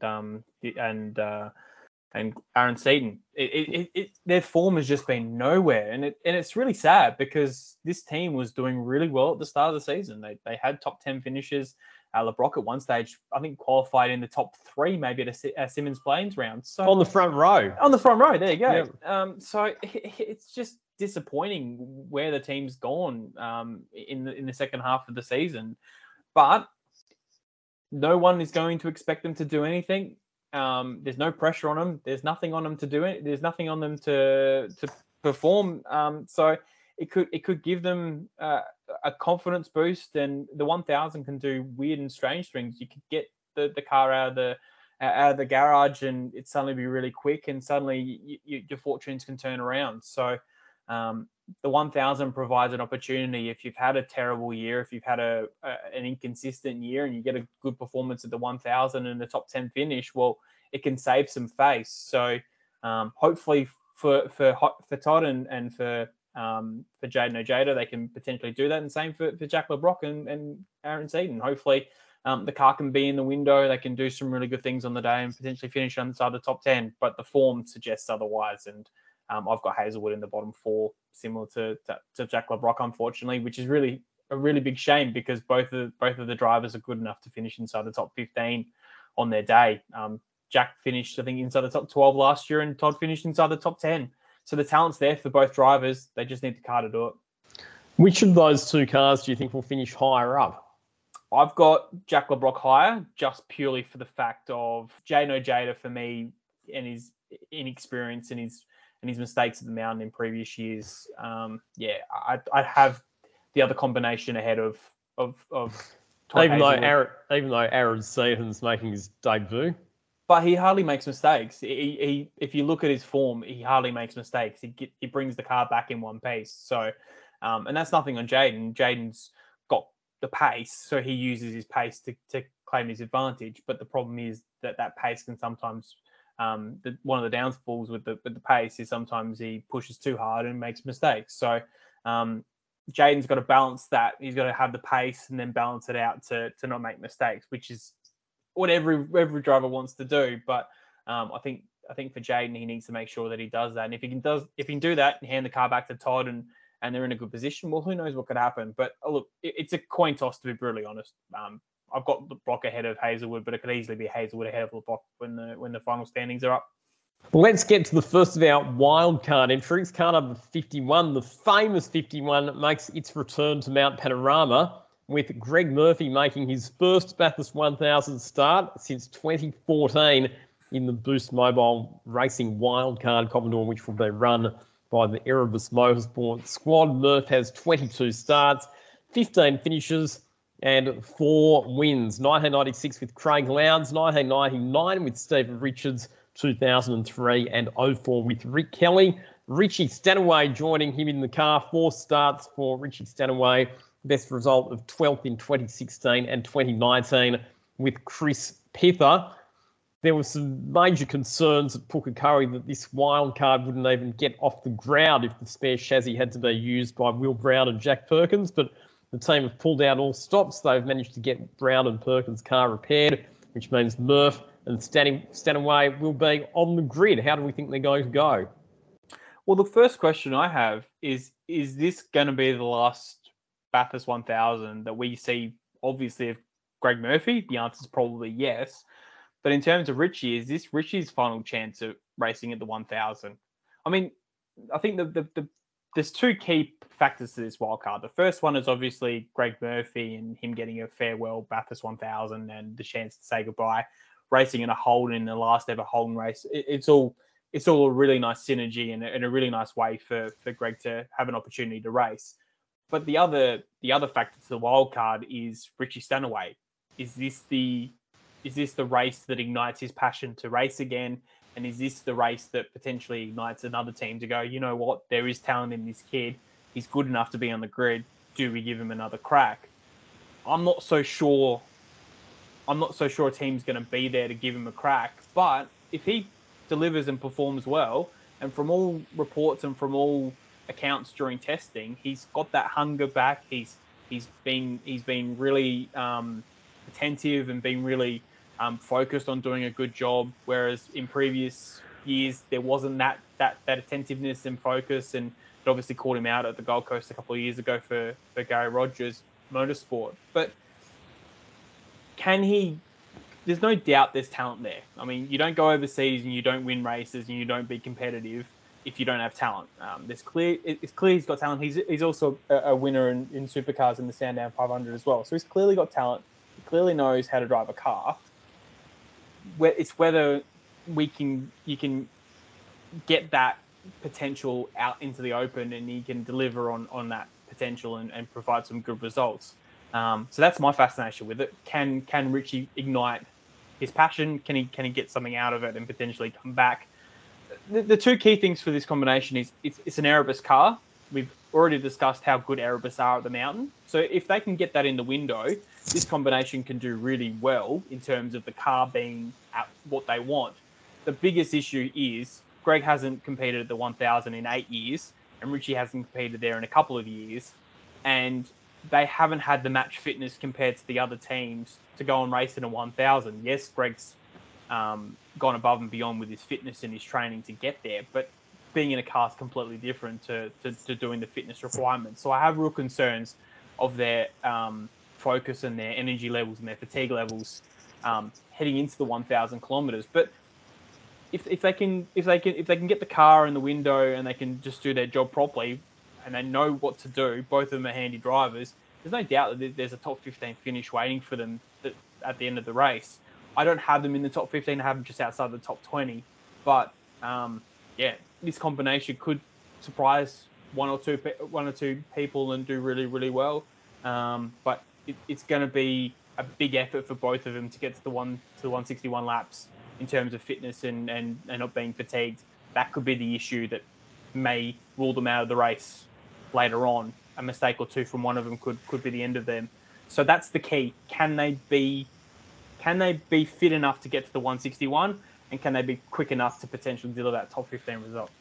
Yeah, look, I think Greg Murphy, when you listen to all of the pre-race interviews that he's done, I think his personal expectations for himself are quite modest. I think he's being very realistic, and I think that's a sensible attitude. He's coming into the race with the mentality of bringing the car home in one piece. I think that Richie Stanaway will definitely be the driver who will be doing the bulk of the laps. So I think Murph has the right mental approach. Put it this way, I don't think we're going to be seeing any laps of the gods from Murph this year. 19 years after he set the famous lap of the gods in the top 10 shootout in 2003. I don't think we're going to be seeing any of those sorts of performances from Greg Murphy this time around. But like you, I'm intrigued to see how Richie Stanaway dials himself back in. And if he's fast and if he demonstrates that he's still got the talent, then it could be his avenue towards getting himself back into racing, whether it's in supercars, whether it's in something else on a more full-time basis. So I feel like the time away from the sport, it might have done Richie a bit of good. I feel like he's got the hunger back, and just his overall attitude seems a lot more positive and enthusiastic than perhaps it was before. And just to give you an example of that, last year, of course, this was supposed to happen, but it didn't because of COVID and border restrictions. Richie Stanaway was doing everything that he could to prepare himself, including he raced in the virtual Bathurst 1000, which I actually commentated alongside Shane Van Gisbergen, just to get his mental preparation on point and to make sure that he could concentrate for an extended length of time, which he and Shane did, and they actually ended up finishing on the podium in the virtual Bathurst 1000 last year. And so it's those sorts of things that do indicate that Richie Stanaway is taking this seriously and he does want to put his best foot forward. So, again, I don't think in terms of calculations for an outright result, I don't think they're going to threaten the front runners, but it's still going to be interesting to see how they go. And I think if we see some good individual performances for Richie, it could be the springboard to catapult him back into a full-time drive somewhere. Let's move on. Car number 55, the third of the Tickford Racing Mustangs, with Thomas Randall, who's had 3 starts and 3 finishes at Bathurst with the best result of 7th last year with James Courtney. As you mentioned earlier, Shane, good job to recover from an early setback to get back on the lead lap and back up into the top 10. And then Zach Best, just the one start last year, did a good job, it has to be said as well, but he and his teammate Jack Le Brocq got delayed with some double stacking and ultimately finished down in 15th position. So in every Bathurst, there's a combination that you circle and go, this is a dark horse. For me, this is the dark horse. Now, full disclaimer, I've got them just outside the top 15. I've got them 16 to 20. But in terms of the 1,000, you need three things. You need a car that's quick. You need two drivers that are very close to each other on times. So you can have better strategy scenarios with one driver or another driver or both drivers or whatever. And the third one is you need basically two drivers that are experienced enough to potentially go on and do different things. Randall and Best don't tick that box, but Zach Best was quick last year with Jack Le Brocq. He was on pole position for the Bend race earlier this year. He was quick, and he's a talented driver who's more than likely going to get the full-time drive next year in supercars. Randall has had a very much improved second half of the season compared to his first half of the season. He's finally starting to find the form that got him a full-time gig. My big scenario here is that both drivers are very close together on times, which means that when it comes to strategy, Tickford have a luxury where they can put Randall in the car for a long period of time, or they can put Best in the car for a long period of time. So if different things happen throughout the day, they are not going to have a disadvantage of having their potentially worst driver out of the two in the car compared to their best driver. Both drivers will be pretty much even on times. So it gives them the luxury that they can throw one driver in at one stage, one driver in another stage, or if they need to switch and do a different strategy, they've got the option to do that. The other thing as well is Tickford's been quick the last few years at the mountain with Courtney and with Waters. So for me, this combination can pull a surprise or two. Don't be surprised if they get into the top 10, and don't be surprised if they end up sneaking into a top 6 out of nowhere. This is a combination to watch out for. Yeah, I tend to agree with you on that. And I think the strategic flexibility argument that you make about having drivers that are evenly matched, don't underestimate the value of that. We saw it with Lee Holdsworth and Chaz Mostert last year. Managing the co-driver stints, if you've got a co-driver who's considerably slower than your primary driver, you have to minimise their time in the car. And that means that you don't really have a lot of strategic flexibility. Whereas if you've got a co-driver who's quick and you can leave them in the car for an extra stint if necessary, a bit like what Walkinshaw did with Lee Holdsworth last year, it opens up your options. And it also means that your primary driver might not have to stay in the car quite as long at the end of the race, which means that they are fresher for that final sprint to the checkered flag. So you're right, that could definitely be an advantage for Thomas Randall and Zach Best. And I certainly expect them to perform a lot better than the final car in the Tickford stable, car number 56, Jake Kostecki and Kurt Kostecki, the brothers teaming up. Jake Kostecki, 3 starts, just the one finish, which was 13th last year, with Kurt Kostecki in a Matt Stone Racing Commodore. Kurt Kostecki, 2 starts and just that one finish, 13th with his brother last year. And it has been a pretty tough season for Jake Kostecki, who is currently 22nd in the championship. Absolutely, and he's probably one of those drivers that is looking behind him going, am I keeping my drive for 2023?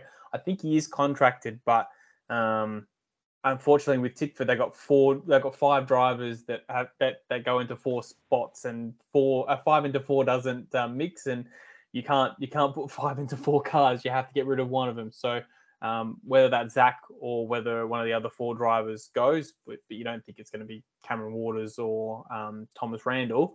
It might be Courtney or Kostecki, but it's another combination with some continuity from the previous year. Obviously, the two,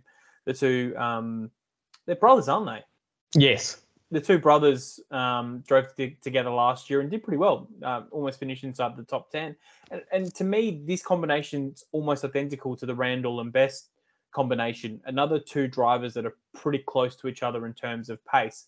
But I would argue that Randall and Best's pace is better than the Kostecki's pace, Yes. which means that they are going to be better in terms of strategy than what the other ones is. You can have two drivers who are relatively close to each other, but if that pace isn't good enough, well, that makes it a bit more difficult to use the strategy to get to the top.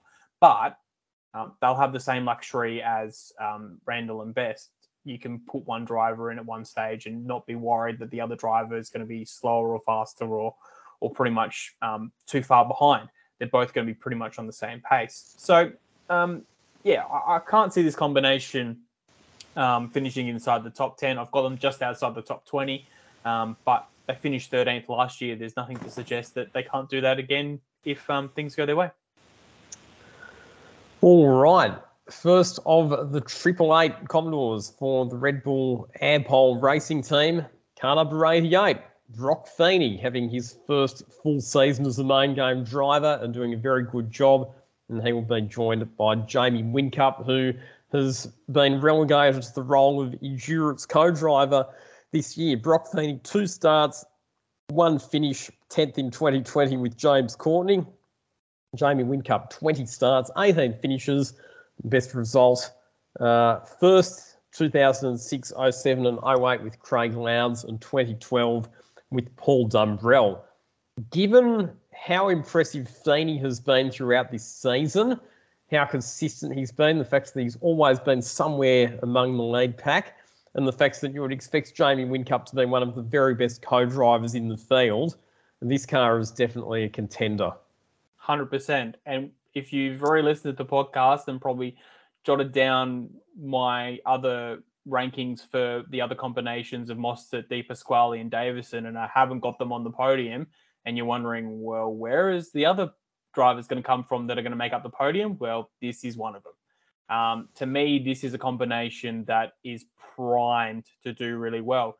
If you look at last year in terms of, so Whincup was with Lowndes, and I'd argue that, with all due respect to Craig Lowndes, he's been a fantastic driver, but at some point in your career, you do hit the wall and you don't have the form as what you did previously. Well, if you look at this combination, it's exactly the same combination as last year. So if you look at this combination from last year, which was Whincup and Lowndes, I'd argue that Feeney is a little bit of an upgrade on Lowndes from 2021. And I rated that combination highly last year. So to me, this combination is better than what it was last year.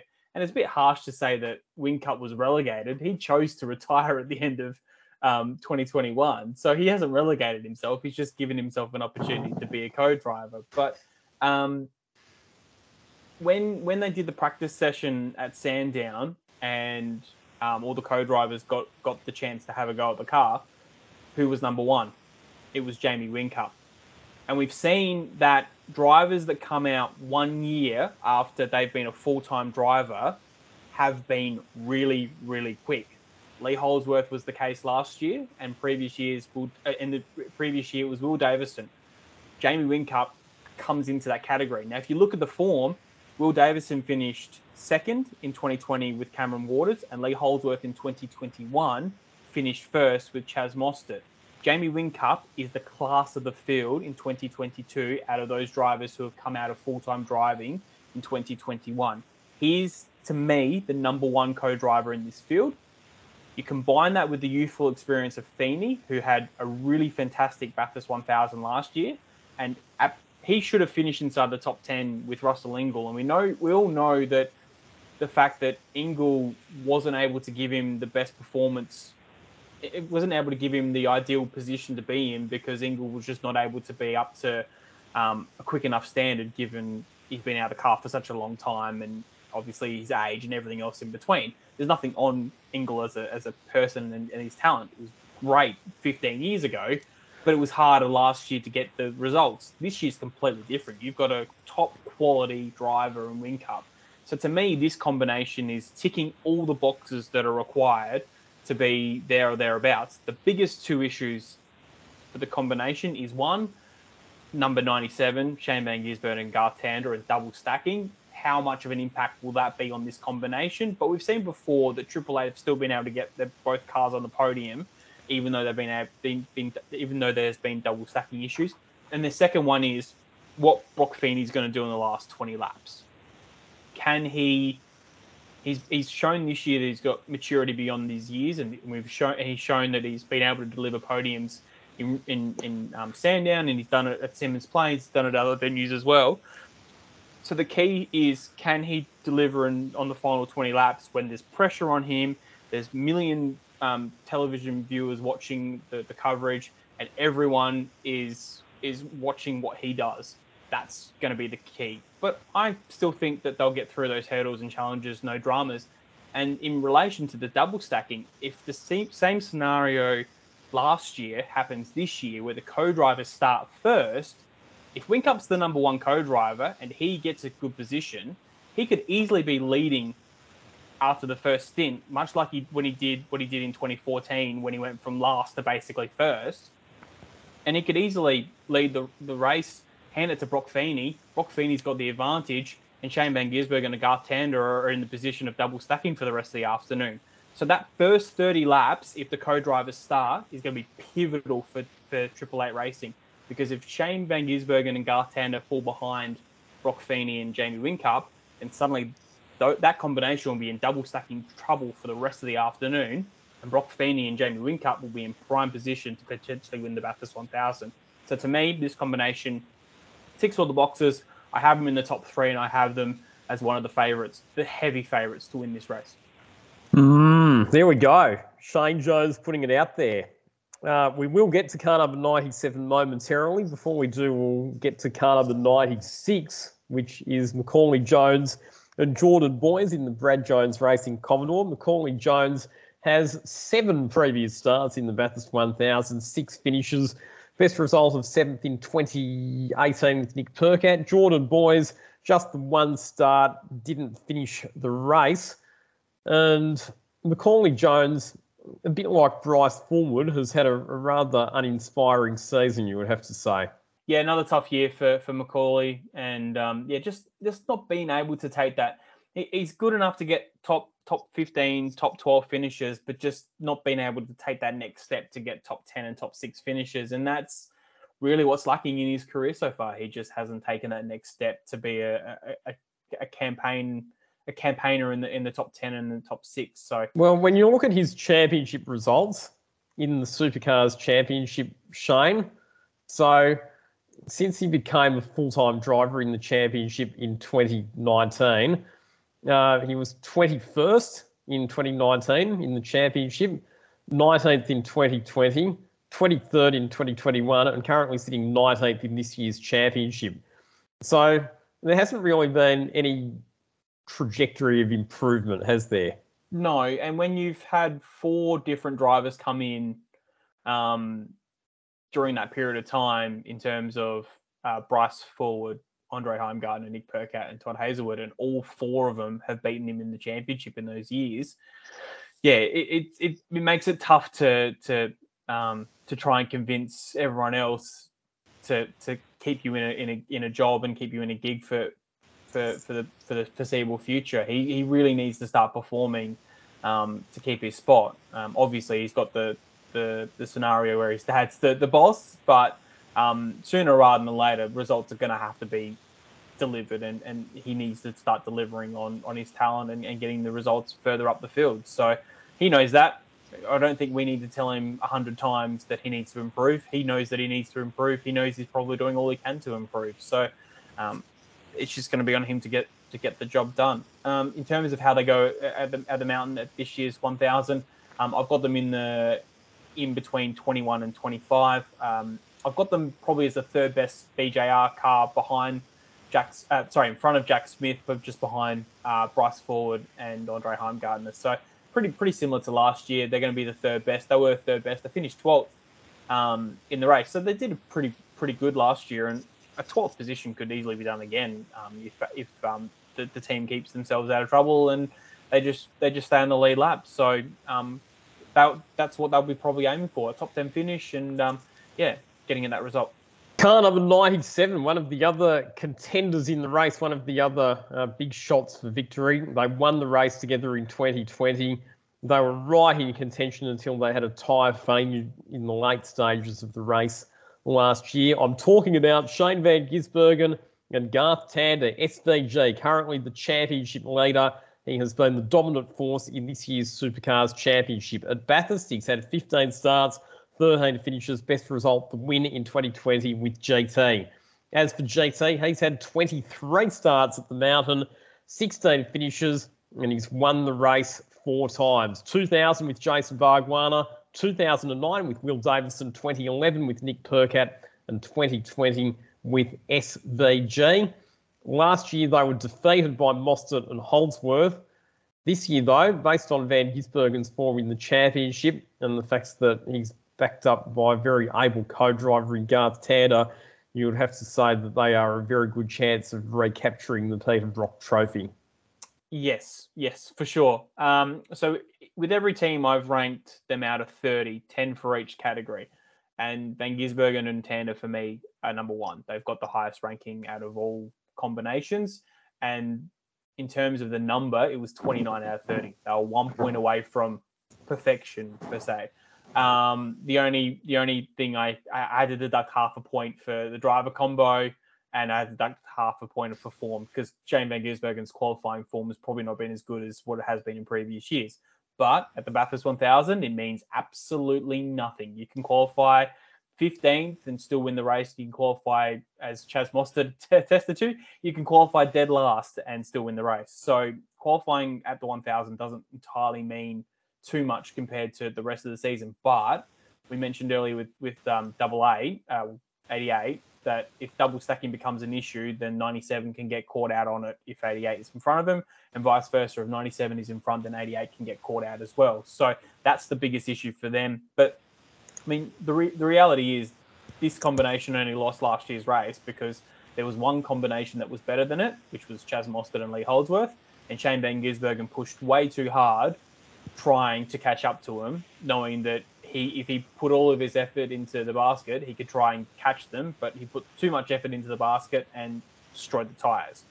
But that's Shane. He will put himself into a position to win or bust, knowing that he will win at all costs. Now, that win at all cost isn't that on lap 20 he'll make a ridiculous move and potentially put everyone at risk in terms of the car and putting it into a wall. Shane, more so with 30 laps to go, will take every risk possible to win the race. This combination, based on the year so far, should win Bathurst. It's been the dominant car all season. It's been the best car on tyres all season. It's been the best car setup-wise all season. And if you look at the form of Shane from a Saturday into a Sunday, if Shane hasn't been in the window on Saturday, by the time we get racing on Sunday, it's in the window. Now, at the 1000, it's critical that it's not critical to start the race with a good car. It's critical to finish the race with a good car. Shane and the team knows how to do that. They know how to deliver the car into that window in the last 30 laps. And Garth Tander is one of the best drivers at setting up cars to put it in the window. They'll probably spend the first 4 practice sessions putting the race pace into that car, and then they'll figure out qualifying later on. That will be one of the first combinations to focus on the race rather than actually being quick out of the blocks, because they know you don't win the race on Saturday and you don't win it on Friday, you win it on Sunday. So to me, everything for them should lead to winning this race, and they should be clear favourites. But we all know that Bathurst can throw different things and different spanners. So to me, they're the number one combination. They're my tip for the 1000. I based on the form this year, I can't see anyone coming out and beating them. If they do, it's going to take a brilliant effort, like Holdsworth and Mostert last year. But this is the combination for me that should go on and win the race, and they'll probably start one of the shortest favourites that we've ever seen for the 1000.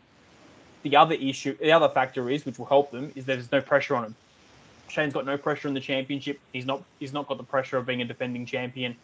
Everyone else is going to get pressure on them this weekend. Shane on the weekend of the 1000. So Shane's going to have no pressure, and yeah, he should deliver given his form this year. No doubt that they are on paper the combination to beat. But as we've seen time and time again at the Bathurst 1000, often it's the combinations that are good on paper that don't necessarily deliver on race day. 3 cars to get through. Last of our full-time cars is car number 99, the Erebus Motorsport Commodore of Brodie Kostecki and David Russell, which finished on the podium last year. Brodie Kostecki, 3 starts, 2 finishes. Best result, that 3rd place last year with David Russell, who has had 12 starts, 8 finishes, and again, best result was that podium last year. So we've already talked about Erebus and the fact that their recent Bathurst form has been pretty strong. So do we see these guys defending their podium? No. To be honest, no. Go. so the while Erebus have been really good in terms of them at the mountain, Brodie Kostecki's form compared to his teammate hasn't been so good. If you look at where Brodie's been doing really well, it's purely in wet weather conditions. You take that element out, he's been not as good as his teammate, and Will Brown's been leading the charge for Erebus this year. We've seen at Sandown... Even though Brodie Kostecki's 9th in the championship and Will Brown's 13th in the championship. Yeah, well, the last 2 races at Pukekohe, he had a DNF and a DNS, and I think the margin between 13th and 9th is about 100 points. Is that right?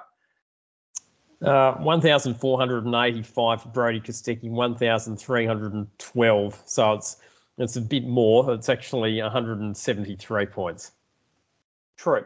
So, but there was periods of time where Will Brown was really struggling and Brodie was still able to finish around the top 10.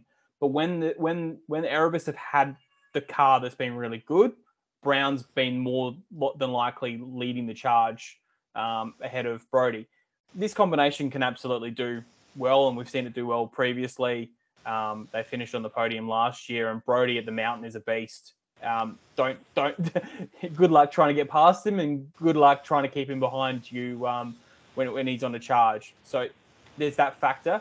I just think there's too many factors this year for Brodie that he hasn't been in the form of previous years to warrant me to think that he's going to be there or thereacabouts again. I think there's other combinations that are far better, and I think Will Brown and Jack Perkins, if that car can get into window, will be better than Brodie, and that brings up double stacking as well. So I have them a little bit further down. I have them just inside the top 10, but again, I had them just inside the top 10 last year.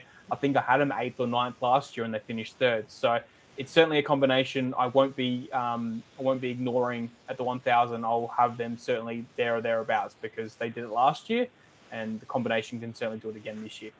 All right, let's move on to the final 2 cars in the field. 2 wildcard entries. Car number 118 for Matt Charter Motorsport, shared by Matt Charter and Jay Robotham, who are both on debut in the Bathurst 1000.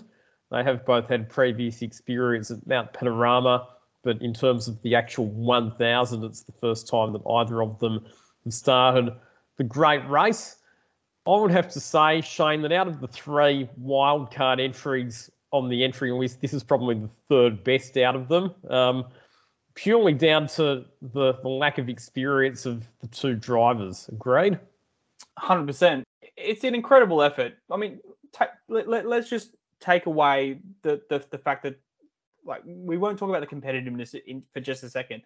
Let's just knuckle the combination down. So you've got a team racing at the mountain for the first time. You've got the main driver racing at the mountain in the 1000 for the first time. And then you've got Robotham racing as well for the first time. So for them just to make it on the grid and to do what they need to do is going to be an achievement in itself. And I think for that, it should be applauded. To get the resources together, the ticks for the super license there, and everything else to get on the grid, it should be applauded. Matt's dad, Armin Charter, he's a super passionate motorsport enthusiast. He's done a fair bit of racing himself, and I know that he and his small team, which are based in Albury, not too far away from Brad Jones Racing, I know that they've put in a massive effort to get this program together, so full credit to them. And we often malign teams and drivers for having a crack and having a go when they may not be up to pace of certain scenarios, but we also got to applaud them. I mean, this is a huge task that they've put themselves under to do it. And I think Matt Charter's still racing Super 2 as well. Is that right? Yes, but Jay Robotham isn't. So Robotham has stepped out of the Super 2 car to focus on the 1000 campaign. But that means they're still preparing 2 cars for that weekend. So they're focusing on the Super 2 car, but then they're straight out focusing on the 1000 car as well. So that's either going to require double the work, or you're going to put your current workers under a little bit more pressure to get the job done for that weekend. So it's a massive effort, and congratulations to them. But the reality is it's a massive task for them to be competitive.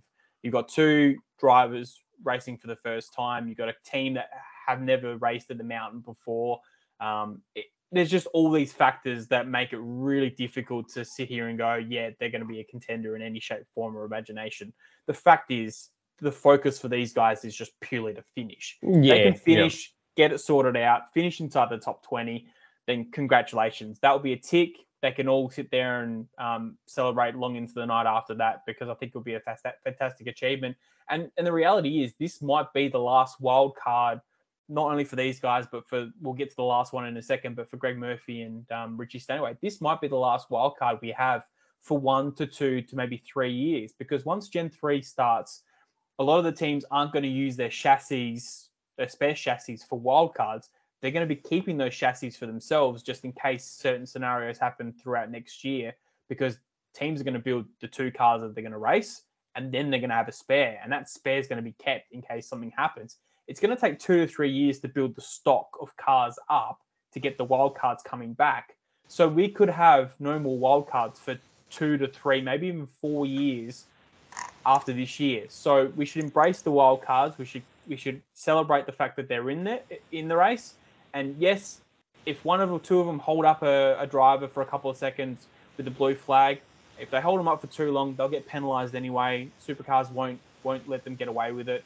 And it really shouldn't impact the race anyway, because we usually get a safety car with 20 to 30 laps to go, and the drivers at the front will be the drivers at the front, and the drivers at the back will be the drivers at the back. So to everyone who goes, oh, these guys will cost someone a race, I highly doubt it will, and we should applaud the fact that these guys are in, and it adds numbers to the field. We've got 28 for the first time in a long time, and it's great to have 28. So we should embrace it. We should celebrate the fact that they're in it, and hope that these 2 have a fantastic time, do really well, and can finish inside the top 20. I do agree that just getting to the checkered flag will be an achievement in itself for these 2 drivers. I think that anything above top 25 would be a bonus. I think the other thing is they'll probably try and stay on the lead lap for as long as they can. I'm not sure that they'll be able to do that, and it'll depend on safety cars and strategy and all the rest of it. I think that on pure pace, if we get long green flag stints, they probably will go down a lap. But of course, with the regulations now, there is the waiver round, so there's the chance to get laps back as well. The lucky dog. The lucky dog. But I think their priority just needs to be staying out of trouble, making sure they don't get mixed up with the race leaders, and making sure they get to the finish.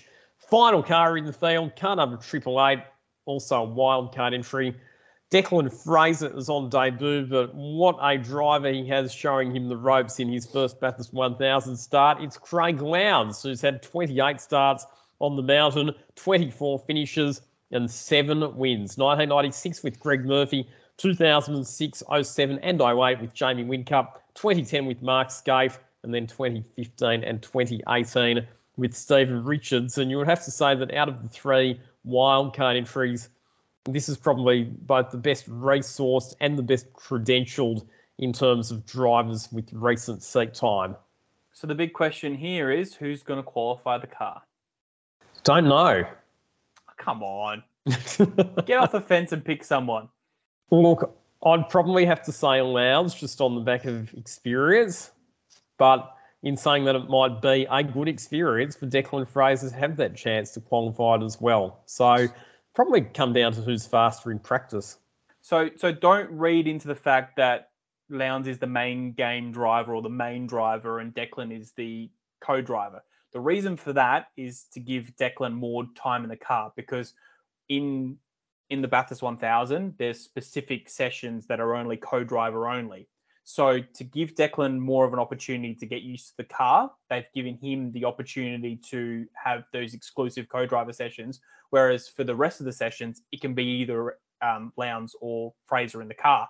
So what they've done, which is really clever, by the way, they've given Declan more of an opportunity to get in sync with the car, and then given Lowndes the opportunity to be in the car for the rest of the period of time, obviously working on strategy and setup and those sort of things. It's a really clever scenario for Triple Eight. It does provide a curveball as to who will who will qualify the car, because to be brutally honest, I actually think Declan Fraser should be given a crack at it, much like what Brock Feeney, much like the opportunity Brock Feeney had last year, where he was given first crack at the qualifying and he almost got it into the top 10. And I mean, Declan Fraser's had a fantastic year. He leads the Super 2 series. I know last year he had a massive crash at the 1000, and a lot of people will look into that as whether he'll be good or not this year. But you can't take one crash as a be all and end all. It can be a factor for sure, but you can't take one crash as this guy can drive or this guy cannot drive. Declan's clearly leading the Super 2 championship on merit. He's beating some of the other drivers that we've already spoken about pretty highly in this podcast that are co-drivers for this race. So Declan can certainly do a good job. I'm just not sure that this combination's competitive enough to potentially win a race or finish inside the top 3. I know the bookies have got them rated really highly. They're in the top 7 in terms of combination. So that would mean that the bookies are thinking that they're inside the top 6. I just don't have them in the top 6. I don't even have them in the top 10. I have them outside the top 10. So for me, it's a bit like last year. A lot of people are rating the Brock Feeney Ingle combination highly because of a range of factors. Yes, it's a Triple Eight car. Yes, it's got this person in the car, and yes, it's got this. But the problem is, you've got so many factors that are against it that it's going to be very hard for them to be competitive and get inside the top 10. And I think this is what those situations. As I mentioned before with Whincup and Lowndes, Lowndes is not getting any younger. He's going to hit that wall sooner rather than later, where he's just not as competitive as he once was. I don't like saying that. I love Lowndes. He's been a great driver and he's arguably one of the best, if not the best. But there does come a point in time where the driver's just not good enough anymore. Whether that will happen this year, we just don't know. But Lowndes hasn't been in a car this year. He's hardly been in a car. He didn't race in the Porsche Carrera Cup. He hasn't done much racing in supercars. He's had that session and he's obviously had the multiple test sessions with Super Cheap. But he hasn't been in a car in anger much throughout the year. That has to have an impact. And the same with Declan. This is his first Bathurst 1000. That pressure is going to come to him at some point. So they'll do very well to finish inside the top 10. If they do, I think that's actually a really good achievement. I think top 6 and top 3 is a bit of a stretch for them. Agreed in terms of your predictions for their finishing position, and also agreed the fact that the lack of seat time in race conditions for Lowndes this year is a bit of a disadvantage. He was trying to put together a Carrera Cup program again, but he couldn't get the budget together, which in itself is a bit of a concern. If you've got someone with the profile of Craig Lowndes who can't get the sponsorship together to do Carrera Cup, that raises a lot of other questions about the sport, which probably makes up a whole other podcast. But anyway, that is all 28 cars in the field covered. So now, Shane, it's time for us to put in our fearless predictions. I'm going to start off with who we think is going to be the best of the wildcard entries, and I think both of us are probably in agreement, and I sort of touched on it before. I think the Fraser and Lowndes car is probably the best placed of the 3 wildcards. Would you agree? I agree, but I think it's going to be closer than what people think between Lowndes and Fraser and Murphy and Stenaway. I'll go with Lowndes and Fraser just for the sheer fact that I think that car will be better prepared. But don't be surprised if Murphy and Stenaway finish higher. It won't surprise me if it happens. One of the other interesting contests this year is for the best rookie driver in the race. Now, last year it was very easy to predict because there was only one rookie, and that was Zach Best. But this year we've got no less than 7 rookie drivers on the grid. Jackson Evans, Matt Payne, Aaron Seaton, Cameron Hill, Declan Fraser, Matt Charter and Jay Robotham. Who do you think will be the best out of those? Ooh, that's a tough one. That's a really tough one. It is. It is really tough. I'll lean towards Lee Holdsworth and Matt Payne. I just think that similar to last year, the Triple Eight wildcard might have a bit of a win it and bin it policy, and I think Declan might be given a license to do some things, and he might make a mistake or two that might push him back. Whereas obviously Lee will be in the car to finish the race with Holdsworth and Payne, so I reckon that combination might finish just a fraction higher. But I think it's between those two. I think it's Declan and Matt Payne. Okay. I think in terms of a result, yes, but in terms of drivers that I'm going to be curious about, I just have a feeling that Jackson Evans is going to do something impressive. Just with his overseas experience and everything that he's learned the last few years that he's been racing as part of the Porsche programs abroad. I just think that he might surprise a few people. But again, you're right. In terms of a race result, you have to consider not just the rookie driver, but who their co-driver is as well. And I know you're not going to say it because you're obviously heavily connected to him, but Cameron Hill is someone to look out for as well. I think he's genuinely a driver that has a very good chance of being a full-time driver in the next 1 to 2 to even 3 years. And this is his big chance to shine, and I think he's going to do a fantastic job this year. All right, this is a slightly more negative prediction, but we'll talk about it anyway. Who do we think is going to be the first retirement? Oh, that's a tough one. I need to probably go back through the record books to see who was the last retirement in different years. So what I might do is I might let you go first, and then I might come back with my prediction. All right. Unfortunately, I think that the first retirement's going to be one of the Matt Stone racing cars. And I've got an awful feeling that it might be the Jack Le Brocq and Aaron Seaton car. It's just Jack Le Brocq this year, he's been a bit of a trouble magnet, as we've discussed. And I've just got the feeling that either some sort of early race incident or it might be a mechanical problem that puts that car out of proceedings. I might stick with you on that one. I might go unfortunately, the other one, Todd Hazelwood and Jaden Ojeda. So Matt Stone Racing in the last 2 years, in terms of the top 3 first retirements, they've had the third one and the second one. So it's not looking good for them, I'll be brutally honest. So yeah, you'll take Jack Le Brocq and I might take Todd. But look, I don't want anyone to not finish the race.